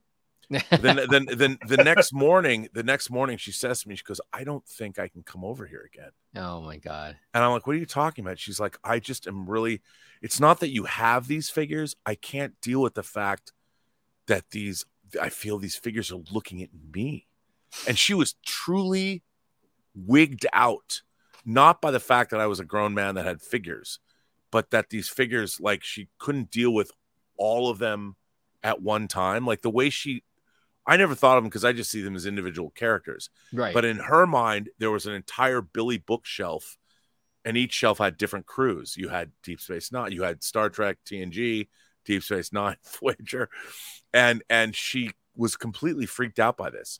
She never came to my apartment again. Needless to say, that relationship didn't last very long. But it was funny because she made me realize that Oh, I mean, come on. How fantastic. My wife gets I can't have any collectibles in the house, but this one freaks out my wife. Are you in the garage too? I'm in the garage too. Yeah. We're all in the garage. Yeah. Yeah. Yep. The man cave. Exactly. We all have our names. This is the Robservatory. Yeah, it's like a Bond lair. The whole thing opens up and you can see in the stars. Oh, it's a damn garage, man. There's spiders in here. I like it. It's a nice. I mean, I come in here and I feel like at peace. I do. Oh, I do too. Yeah. I mean, I'm always moving stuff around, which it's there's so much stuff in here. It's kind of a mess, but it's slowly, but surely. I mean, I have my InArts Joker, my deluxe Joker. Just going to ask you if you had any InArts. Oh yeah, I've got the Joker because that's the only one that's come out so far. Yeah, they're doing it. The Pennywise is out. I think I could be wrong. No, I don't know. I doubt I didn't order, but I love. So I have the Joker. So when Justin came to the InArts event in Vegas, I went and I was going to go with him to Vegas, but I had a family deal I had to deal with. But so when he was taking pictures of all the InArts stuff, I was able to hold all of it, and they had an Aragorn prototype. So they had Bruce Wayne, they had Gandalf, they had Aragorn, they had Pennywise, they had the Joker. And it was so funny because I looked at the Joker box and I'm like, there's no way that you're going to, and sure enough, there it is. It's right over there. I couldn't believe the way they had the head sculpts, the rooted hair in these capsules. Yeah. These clear. I was like, that's dope. Are you going to, and I the funny thing is all of those, and I'll tell you which one I love the most. Was the regular Bruce Wayne from the Batman, the Battinson. Yeah. I don't know what fabric they made his overcoat out of, but it was one of the best feeling pieces of fabric. I was just like, I just like feeling this in my hand. Like, I'm looking at this. And it was so funny because even the Aragorn, when I was looking at the Aragorn and it wasn't quite right, that's why they wouldn't let Justin review it. He took pictures and did all the, but because it wasn't perfect. I'm like, but this is, I mean, your imperfections is another man's perfection. I mean, this, and the thing, here's the thing about InArts. They were all so good, but at the end of the day, they're still just 6 scale figures. Yeah. And it's like, okay, in my Star Wars figures, like I have when Hasbro, it was a Canon, I don't remember, I think it was Hasbro, in the late 90s, when they started making 6 scale Star Wars figures again, Hasbro did. And they weren't, in their Hasbro way, waxy faces and all that. But they made characters that Hot Toys would never make, like Chancellor Valorum. Like I have a Chancellor Valorum figure. And all they used to make, they were the first people to make a 6 scale Grand Moff Tarkin. And so I would have them intermixed with other, first the Sideshow figures, then Hot Toys Star Wars figures, and like they made Queen Amidala in all of her headdresses, and they were cool because she had the kabuki makeup on, so you could display them all together. And when you're looking at a display, a tableau, and someone just walks in and goes, "Oh man, Star Wars, cool," no one's complaining like, well, that Queen Amidala face sculpt is not as good as the Hot Toys Tarkin. I mean, it's not as, nobody cares. We care. And of course, if other action figure collectors come in, well, why are you rocking that? Why don't you have the banners? Why are you mixing and matching? But if you're just doing a display for presence, it's to me, I mean, I have a lot of figures. They're not great. But like I have a Nicolas Cage from Face Off. I saw, which I got 12 years ago, 13 years ago. So it's good. Came with all the accessories. Castor Troy from Face Off. Somebody's making another one, but for the time, like I have a Bruce Willis from Die Hard with a Vengeance. I got it in 2003, 2004. It's not good. But it's the only Die Hard with a Vengeance figure that I have, and now, like I think that the Neil McCauley and the Vincent Hanna, the Heat figures from Present Toys, they're pretty good. Like Hot Toys is never going to make these figures, probably not. So to have a decent third party company make figures like this is pretty cool. So That I love movie figures from just movies that I like. Have you been do you to? have? No, go ahead, Carlos. Let's say. So, do you own the Crow hot toy? Yeah.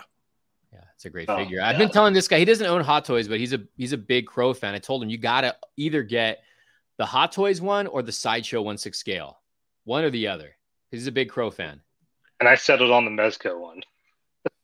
Oh, the Hot Toys figure is great. Yeah, it's better. Yeah. It's really good. That's my dive into Hot Toys. There's a bunch of Spider-Man ones I want, but the Crow, it has to be my first one because that's one of my all-time favorite movies. Well, the Crow, great film. Next year it celebrates its 30th anniversary. Yep. Because Sideshow just is putting one out, or they just they already did, but it's not. It looks great, but it doesn't look anything like the Hot Toys. Yeah, the Hot Toys figures, and I don't think the Hot Toys figure is that expensive. I don't think it went up in price that I don't think the value went crazy. All I can tell you is that Eric Draven Hot Toy figure, it's so great because you can pose him with his guitar and he's with his hands going like this with the Crow behind. Invest the money. He comes with the hole in the hand. Yeah, I did see that. Yeah, the insert has the window display, so you can. Yeah, it really does. So it looks. Yeah, it's a fantastic figure. I think the cheapest I found it on, I think eBay is the only place I've been able to find something. I think it's hot because I asked Raph, like, hey, is this the Sideshow or is this the Hot Toys? I couldn't, from the picture, I couldn't tell the difference until I actually looked at it. Then I could totally tell the difference. But the Hot Toy, I think, was like $500, but that's eBay. That's eBay. Yeah. No, I know I can find it cheaper than that. Are you here in California? Yeah, I'm in Northern California. Oh, okay. Because you could go to Frankensons. I was just going to ask. I was going to ask him right now. I said, "Have you gone to Frankensons?" Somebody's got one there. Yeah, they're there. You can find they're there. and by the way, if you don't need the box, I mean, if you don't need the box, I mean, a lot of people do, but some people don't. If you want to get a loose, like this guy, Laura got that Aquaman. I bought a lot of loose So-So toys from him. A lot of these X-Men toys that I wanted that I just missed, and getting the box figures are exorbitantly expensive. But if you don't care about look, I understand a lot of people are like, and I'm Mr. keeping the box too, but I'm getting the point where there's a lot of collectors saying Hong Kong, they don't have the room to keep the boxes because that's a whole different, you have to, it's rough when you have to find, but if you just want the figure and you want it to display, you might want to find one that's loose as long as it's in good shape. But I can't stress enough, the Crow Hot Toy figure is fantastic. It's fantastic. Yeah. I got to do a lot of sewing. Yeah, it's really good. I mean, there's certain, like their die-cast RoboCop figure. Oh, incredible. I love that figure. I love incredible. I mean, even the die-cast guns. Yeah. There's one plastic and one die-cast. I mean, it's so good. And I have the one with the chair. Although it's kind of weird because I love chairs, but when you put him in the chair, it's not cool. He's like, I was I was buying Hot Toys like crazy when I got back, because I got back into collecting in 2009, and then I got introduced to Hot Toys, and I was buying like the RoboCop ones. I have the regular release, I have the chair one, and then I have the 2-pack that came with Alex Murphy and the Battle Damage. Yeah, I have two at 209. I want to get that, man. I never got that. Yeah, it's a great piece. And then I have the new one on pre-order too. Yeah, the RoboCop 3. Even though it's part 2. Yeah. Yeah, and then or the flying release. Yeah, but it's Robert Burke. Robert, it's not Robert. It's what's his name? I forgot his name. Peter Weller. It's Peter Weller's face sculpt. Okay, that's cool. Yeah. All right. And then like I didn't even show you this, Carlos, when I went to go to the first attempt to go to the screening for The Flash. I picked up a quarter scale inner bay. It was my first inner bay. I don't know if you've seen the RoboCop one. Yeah. You know what? Inner bay, I used to buy back in the day. They made some really interesting figures. The quality was iffy, but but they were good. I mean, they made a Godfather, but I have a quarter scale T1000 Enterbay Oh yeah, they made T1000. Terminator. Yeah. Mm-hmm. It's really good. You know what they made that I would love? I don't have it anymore. I wish I could get it back. I'm a huge fan of the Onimusha video games. Capcom video games that they made for PlayStation. Yeah. They made a Samanosuke. They made a Samanosuke figure from Onimusha that I want badly. And it wasn't, the armor it was falling off, and I don't care. So if anyone out there has an Enterbay Samanosuke figure, because I love samurai figures. Yeah. And the Ghost of Tsushima figure I have is fucking dope. But I really, really, really want that Enterbay.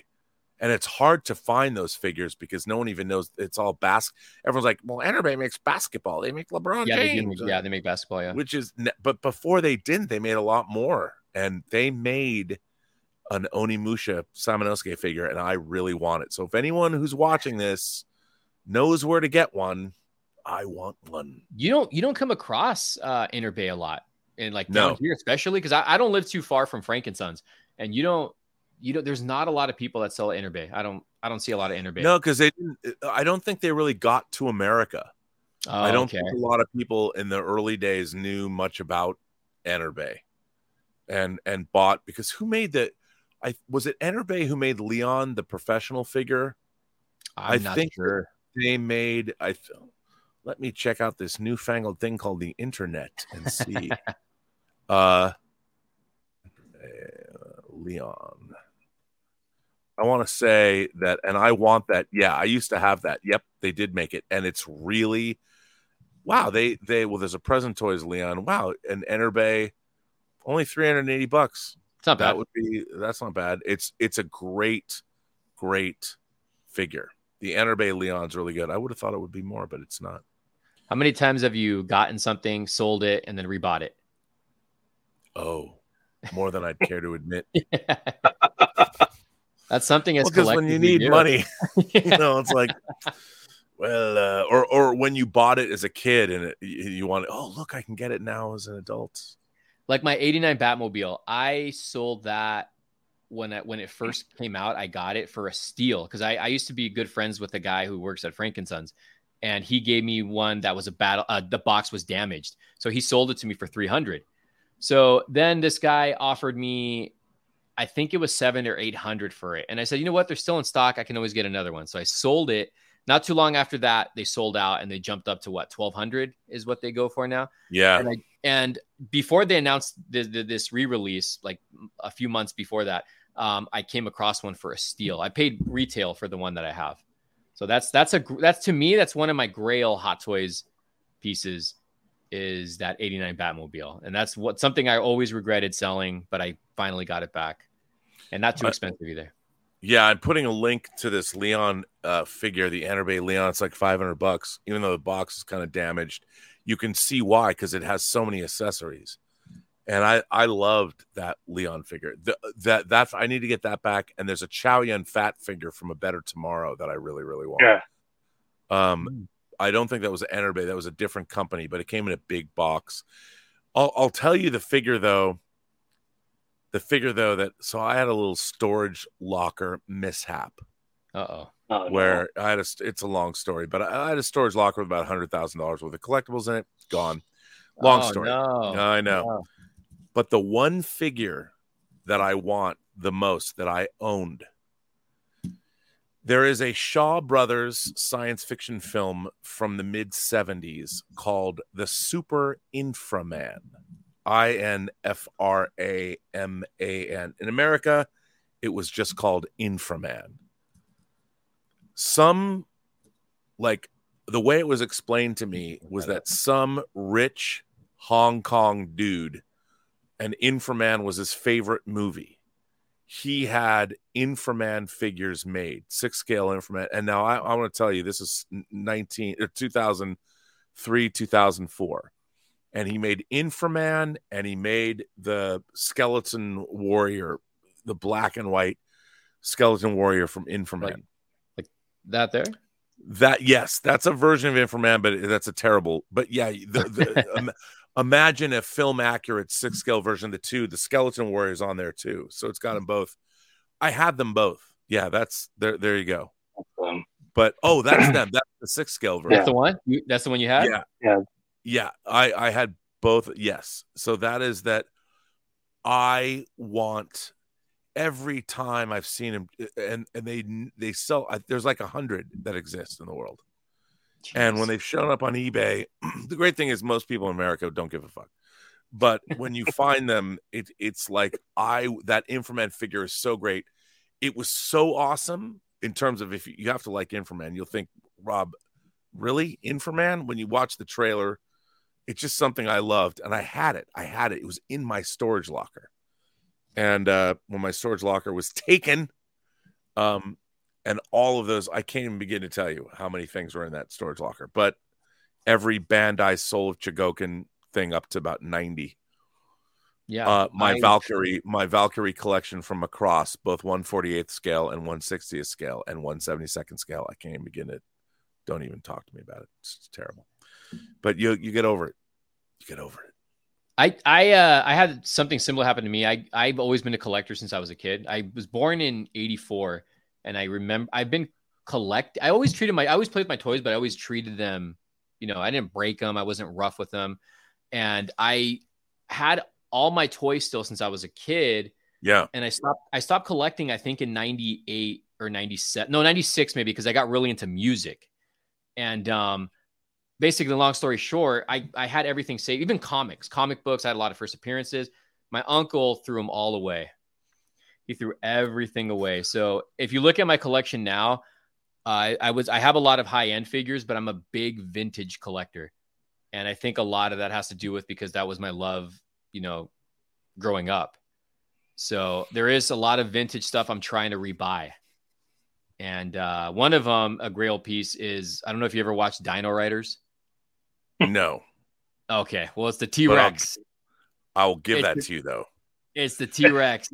And I think they based the Toy Story T-Rex from the Dino Riders mold. Oh, I believe that. 100%. Yeah. And that's like, how much was it in box, Carlos? $20,000? 15? Somewhere in that range, yeah. Yeah, I'm never going to be able to get that. I'll never be able to find that. But that'll be a grail piece if I can ever find one. And that's the one piece I think I'm looking for the most. Yeah, I mean it's interesting though. I mean it's a really interesting thing when you think about when it comes to this kind of stuff. The question is the existential question is why? Why? Like, does it represent? For me, it's like, does it represent the time of your life that you're nostalgic for, or does it represent something that thing, that toy, meant to you? Like, to me, and people have always asked, like, Rob, why do you care? Why do you collect these plastic people? Like, what's it?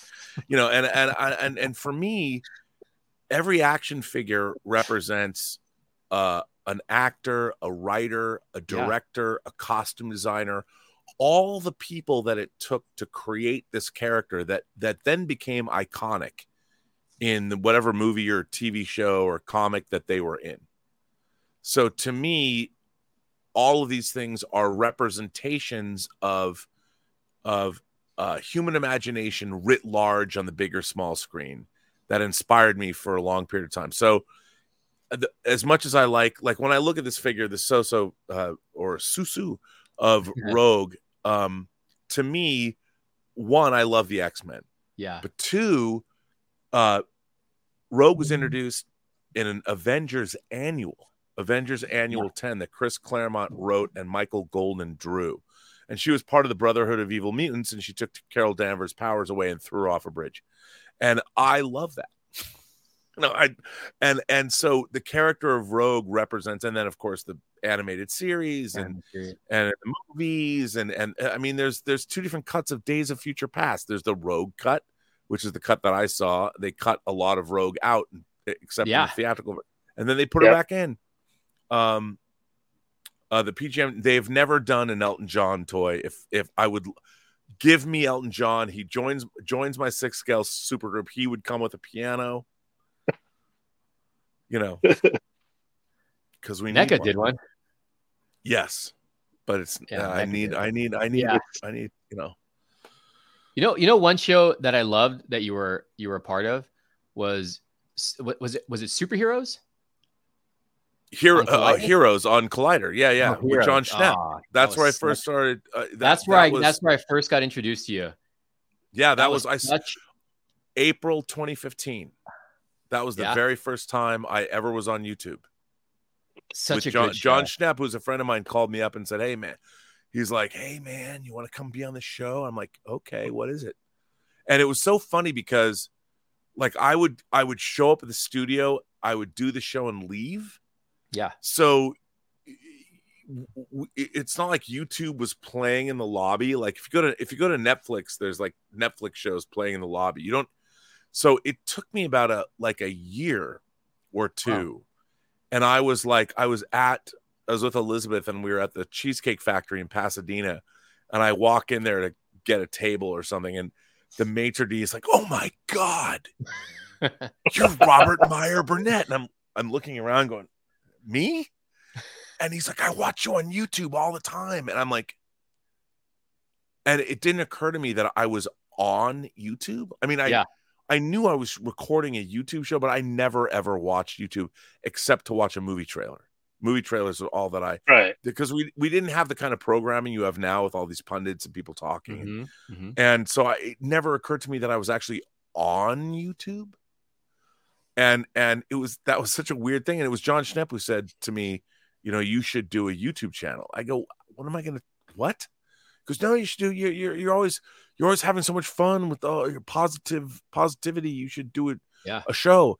And then Elizabeth bought me this microphone she bought this for me in 2018.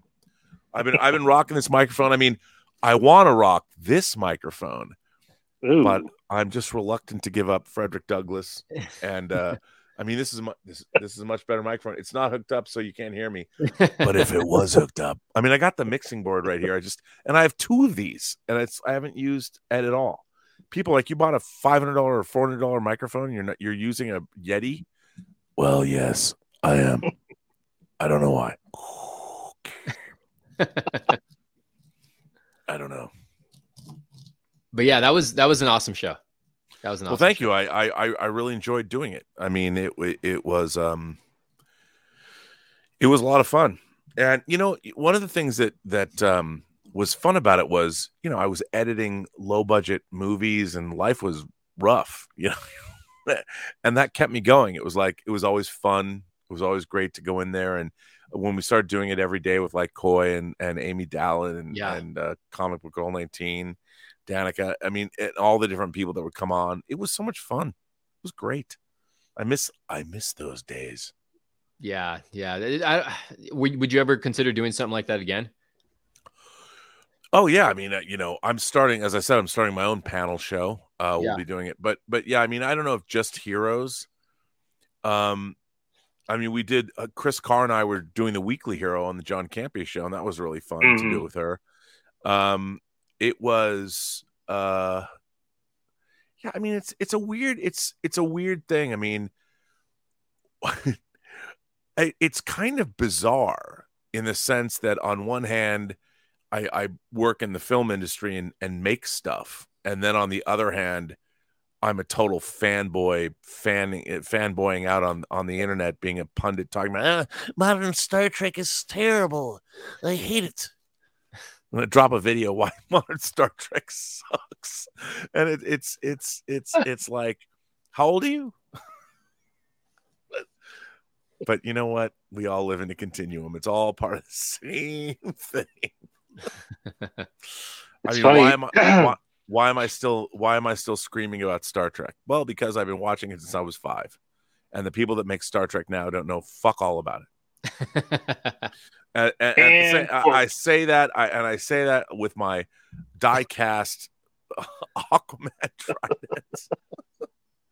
It's you know what? It's all why BlackRock is worth trillions of dollars and people are dying at the bottom of the ocean. I'm bitching about Star Trek. It's all a continuum. You can't stop. There's war in the Ukraine, but I have my rogue so figure. I mean, when you all matters that's, I mean, I hate to be crass about it and stuff, but people are like, isn't there something more important to talk about? I'm like, there totally is. But on the other hand, I'm still thinking about my action figure collection. Yeah, same here. So, I mean, it's such a weird, it's so weird. Like you go on social media and people are talking about my identity. I never could be my true self. And I'm like, but I've always been my true self. I've always been letting the geek flag fly. I've never had to worry about it. And I used to get bullied and beat up and junior high school when I was in the 7th grade, I got beat up a lot because I had a big mouth, and the people that would make fun of me. It's very funny. I'll tell you a funny story. So the first day before I transferred to USC, I went to the Evergreen State College in Washington State. I'm moving. There was no frats or anything there. I'm moving into the dorms, a dorm, and I was wearing a Long Shot, the X-Men character Long Shot. Right. Arthur Adams. It was for the 6-issue miniseries that introduced Long Shot. I'm wearing a Long Shot T-shirt. And I'm moving into the 5th floor of a dorm at the Evergreen State College. And there's a guy named Gordon Trzynski, tall, handsome dude, long flowing hair. And he's like funny and everyone liked him. And he's coming up and he's like razzing me as I'm moving in. And finally he goes, is that some comic book character on your T-shirt there? I bet you think that T-shirt's cool. And I stopped and I looked at him and I go, it is. Just like that, totally deadpan. And he stopped. He was like, okay, you're right. That's a cool shirt. And to me, that taught me a lesson because it was a fucking badass T-shirt because Arthur Adams is a great artist. And and the thing is, you can be as geeky as you want. All you need to do is know how to talk to other people. That's the thing that nerds never learn. They never learned how to be socialized. And if you're the way to be a nerd is to learn how to function in the real world. You can be as nerdy as you want, but if you can be like, hey, how's it going? No one has to know you're a nerd. And when someone makes fun of your nerddom, like making fun of my Long Shot shirt, as long as you can stare somebody straight back down, like Jack Burton, you stare that sucker. Have you paid your dues, Jack? Yes, sir. The check is in the mail. You stare that person straight down. I bet you think that shirt's cool. It is. And as long as they hear that conviction in you, they're taking it back. Where can they go? They can't make fun of you anymore. And we became friends after that. Nice. Oh, there you go. It's funny because when Raph talked about how he got introduced to you, so my introduction to you was when I worked at this independent little video store, and then I moved up to what I always call the big leagues was Blockbuster, and everyone would rent Free Enterprise thinking it was Star Trek Generations every freaking time. Always because it has the same exact same, yes. And I'd laugh every time. I'm like, no, like why? I'm like, do you know that's not? I was like, I'd never just explain. I'm like, yeah, we're out of that movie. And they're like, you should watch this. It's a good movie, though. And they're like, no, I don't want it. I want Generations. Yeah. It's so funny. I'm sure you heard that a lot, though, right? Actually, no. No? Really? No, because it's funny. I've always thought that it looked close to that. But yeah, no, I mean, that's hilarious. Yeah, I just wish we could get the negative back and do a 4K version of it. But what are you going to do? I've never made 1 cent from that movie. Really? Other than what I was paid when we were making it. Yeah. But that's okay. It's low budget indie movies, it's a hard lesson to learn. You have a copy of the movie though, like oh yeah, no, I've got the VHS, the Laserdisc, the DVD. Love to have a 4K though. Yeah, the guy who owns it, who paid for it, our executive producer, he controls it, and he, for whatever reason, won't let us take the negative and make a 4K version of the movie, which is a bummer. Yeah, that is a bummer. That's interesting. Yeah, I want a 4K version of The Crow because I could talk about The Crow Dude, forever. But you know what? That movie it's so awesome. A good buddy of mine was one of the co-writers of it. It was written by Dave Scow, my friend, and John Shirley wrote the screenplay. And Dave Scow, the first movie I ever worked on was Texas Chainsaw Massacre 3 that he wrote. And that's where he met. And we've been friends since 1989. And as a matter of fact, I'm going to go talk to him. I got to go feed my dog shortly. But then we have a Thursday night get together where I produced a movie called The Hills Run Red that he wrote the screenplay to. Yeah. That was Dave. He was on set. He was when the Crow attacks the whole consortium of Michael Wincott's minions. He's one of them. So, okay. Yeah, it's pretty cool. Damn. Yeah, that's there was I think it was last year, there was some leak of a 4K version, and I was like, there's no way that's real. Because it was I think it was overseas. People were buying them for I don't know, in China for an expensive amount. And yeah, I don't know why. I mean that's because that's a Miramax movie that maybe it will things like I think that Paramount put out Pulp Fiction and they might own The Crow. I'm not sure if they do. I think they do. If they own that Miramax library, it's a good bet that we will see, because that movie, if you had The Crow in 4K and have it HDR Dolby Vision, would look incredible, especially remixed in Atmos, because the score and the Can't Rain All the Time. It's so good. I love that movie. Is what is it? Mother is the lips of God. Is the what is the word? What is it? Mother is the name of God on the lips of all children. Yeah. I love that. So here's the score on CD. The Graham Rubb. That score is great. And then the actual soundtrack on vinyl. Oh, nice. Yeah, so you could tell I'm a huge Crow fan. Well, you need to get the hot toy. Yeah, I know. It's so really good, dude. So going back to what you're saying about why do we collect certain things? So my thing for The Crow is because I met Brandon Lee right before he went to film The Crow, and I didn't know who he was. So I was visiting or staying with my uncle in Bakersfield. My uncle was a 10-3 black belt, so he knew a lot of these martial artists, and Brandon Lee he knew, and I had no idea who he was. He came in to say hi, gave my uncle posters for the Rapid Fire, and which I still have, and he's talking to my uncle, and I just hear him say "Oh yeah, I'm about to go shoot this movie," and I think he said North Carolina or something like that. And I was like, huh. And I didn't even think about it. I didn't know. And then my uncle's he's like, do you know who that is? I'm like, no. He's like, well, that's Bruce Lee's son. And I was like, what? Because I love Bruce Lee growing up. So ever since that point, I've watched everything he's been in. Laser Mission, the Rapid Fire, Showdown Little Tokyo, all his old stuff. Kung Fu. So I've heavily invested in Brandon Lee. And I was like, oh, dude, I can't wait. And I kind of knew about the Crow graphic novel, because my mom was very religious. She wouldn't let me read stuff like that. So, the movie came out and I was obsessed. And I was like, I can't believe I met that dude. And then then I heard when he died, I was like, holy shit. Yeah. Crazy. Yeah, it's really sad. I can't believe it's been 30 years. That's and that's 30 years. That makes me think, because I was just talking to Raph, because Funko's releasing 2 new Crow pops randomly just out of nowhere. I was like, there's gotta be something coming up, and then I was like, oh yeah, the 30 years. But they also filmed under the radar Bill Skarsgård as the Crow in Prague last summer. Yeah, I heard it's not great. Oh, geez. Oh no. No. There's a reason why we haven't heard anything about it. Okay, so you think it's going to get scrapped? I don't think it's going to get scrapped necessarily, but it's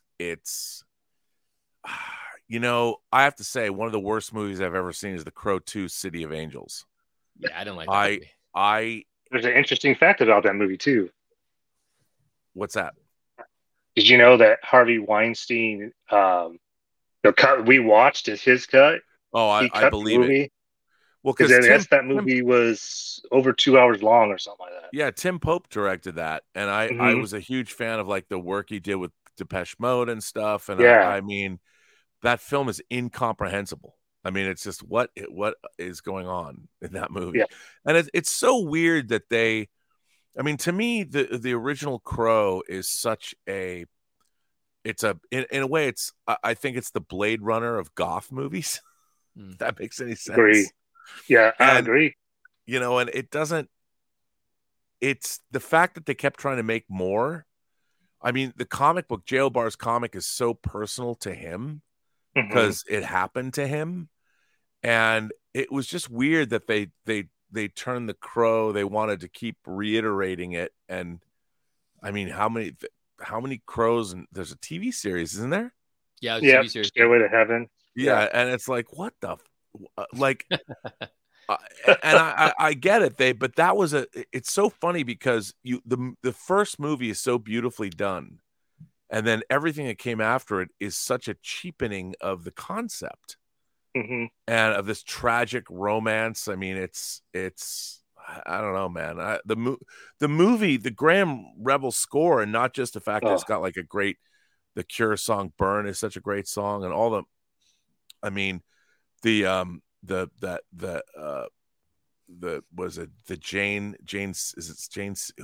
Seabury who does the song Iceberry or something like that? Yeah, that song is great. I mean, it's and man, it's I don't know, man. They keep trying to, it's like trying to make Fetch happen. They keep trying to make The Crow happen, and it did happen in 1994. Yeah, and that's the only time it needed to happen. Yeah, I know. Yeah. It's so weird that they keep trying to reboot that. And even now, Bill Skarsgård. I mean, I'm sorry, but Bill Skarsgård is, I can't see him as the Crow. No. I mean, think about the actors that was before him was Jason Momoa that was supposed to be the Crow. I know, and that's such a weird.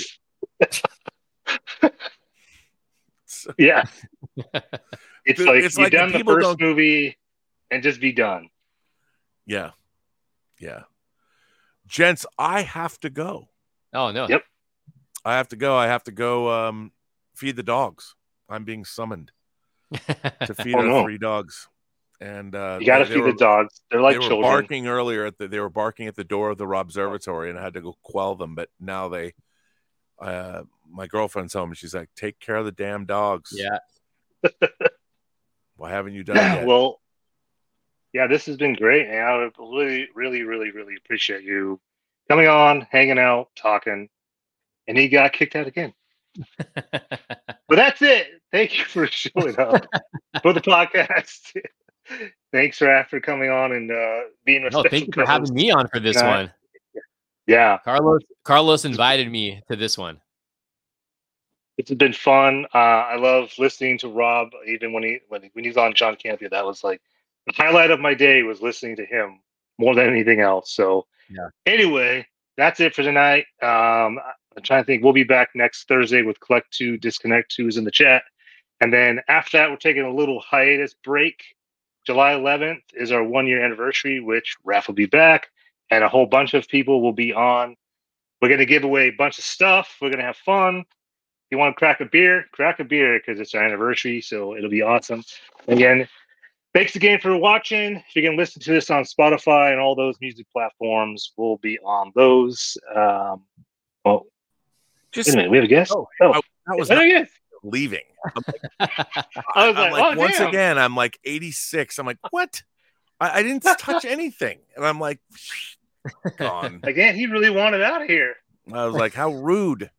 No, I apologize for that. I'm like, what? Oh, you're good. I wasn't even touching anything. I was touching I think it's so weird that I've got somehow if I touch my wireless mouse wrong, it sends me out, even though I haven't clicked on it or done anything. That's all I did. It's telling you have to go. That's what it's telling you. Yeah, well, but not to be rude. I mean, you can have a nice goodbye. But yeah, thank you for being on. Oh, been this is so awesome. much Like, fun. Sorry if I talk too much. I love listening to you talk. No, trust me, like that's the best part. When I would watch you on Campy, it was just because of you, not for anything else, because I love listening to you. So thank you. You're doing something how right. Much do I owe you for that? What, I have to pay you how much now? No, but thank you. That's very nice. Isn't there something that you have that I want? Oh, there must be. And there's probably something you have that I want. Maybe we can do a deal. Maybe. I definitely want that Trident now. I know, right? Dude, I'm telling you, it's not even that expensive. Just go online and go 6-scale die-cast Aquaman Trident. And you take your pick. And then it shows up. I'm actually surprised that this is like, I'm kind of, it looks like electroplate or whatever, but it is heavy. It looks awesome. I was kind of hoping it would have weathering or something on it. Of course, I got my Trident here. I spent a lot of money on too. I spent $24.99 on this one. Look at that. Yeah, but see, look at that. You got green on that. I mean, this is just some cheap ass electroplated piece of metal that has detail and weathering. I mean, yeah, but this is just for a Marvel Legend. Yeah, but still, that's cool. I mean, I can take my Trident, stick it where the sun don't shine and weather it, but I can also use paint. Paint. Yeah. And, what it needs is like something like yarn wrapped around it or some kind of, kelp hanging off of it. I mean, it's fine. There's a ton of customizers out there that could do that, I'm sure. Yeah, please customize my Trident. If you know what I mean. Yeah, I'll have to. I'll do it myself. If you want something, you have to do it yourself. That's true. Yeah.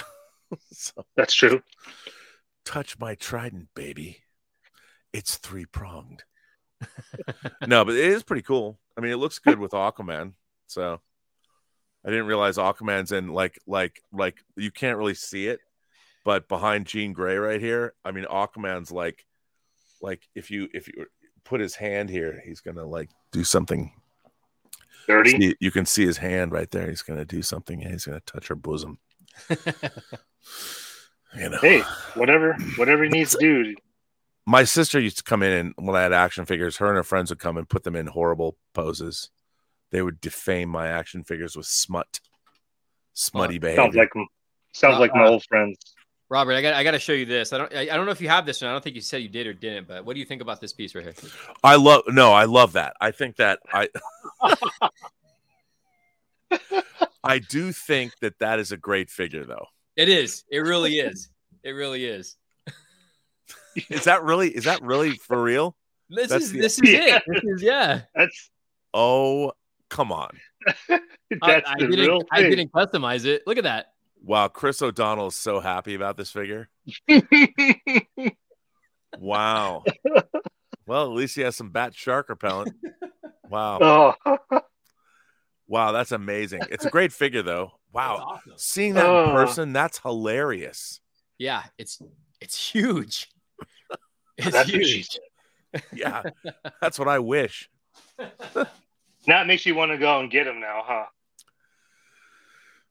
Yeah. I mean, I did but do you have the Sonar Batman suit too? Yeah, he's right here. Oh, see. He could show you all his Batman. See that a ton. Yeah, see, we got this one right here.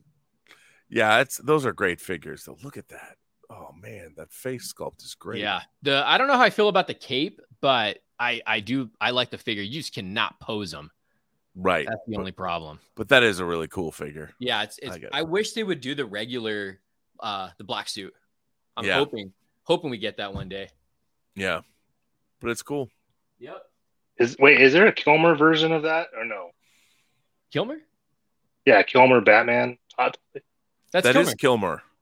Oh, that is Kilmer. I meant Clooney. God damn it. Is there a Clooney one? Not yet. There might be, though. Yeah. Oh, God, I know. One never knows. Actually, there's a lot of cool suits, though. I wouldn't mind.